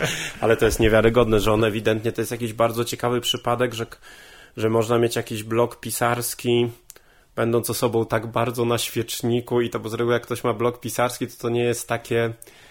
Teraz już chyba ludzie nawet przestali, trochę to się stało mniej, ale było w pewnym momencie, że tak, że tam jakby, że najpierw było wiadomo, robią serial na podstawie tych książek, mają jeszcze dużo tomów do zekranizowania, potem, o cholera, tomów już nie ma, serial je wyprzedził, a jakby tam wichry zimy wciąż się nie ukazują, jakby... Bardzo to było ciekawe. On cały czas pracuje nad kolejnym tomem, tak? Czy nad kolejną jakąś tam serią? Moim zdaniem pracuje, przynajmniej, znaczy nie jestem aż na tyle fanem, żeby wiedzieć, żeby mieć jakieś poza takie tym one mają po kilkaset stron, tak? Więc jakby... Tak, ale myślę, że przynajmniej z tego, co ja wiedziałem, no to było tak, że pracuje nad następnym tomem, który się nazywa Wichry Zimy. Tak. I tenże tom, The Winds of Winter, tenże tom jakby, on pracuje nad nimi, pracuje od lat. Może on po prostu lubi, że ludzie go pytają i się interesują nim, zwracają na niego uwagę, że panie, kiedy będzie ta nowa książka? On mówi, dobra, będzie, ale tam za tydzień znowu wywiad. A kiedy będzie? Tak, ale to też się to nie znudzi. Chociaż z drugiej strony Karol Strasburger wypowiedział frazę druga runda trudniejsza, chyba 10 miliardów razy w Familiadzie, więc...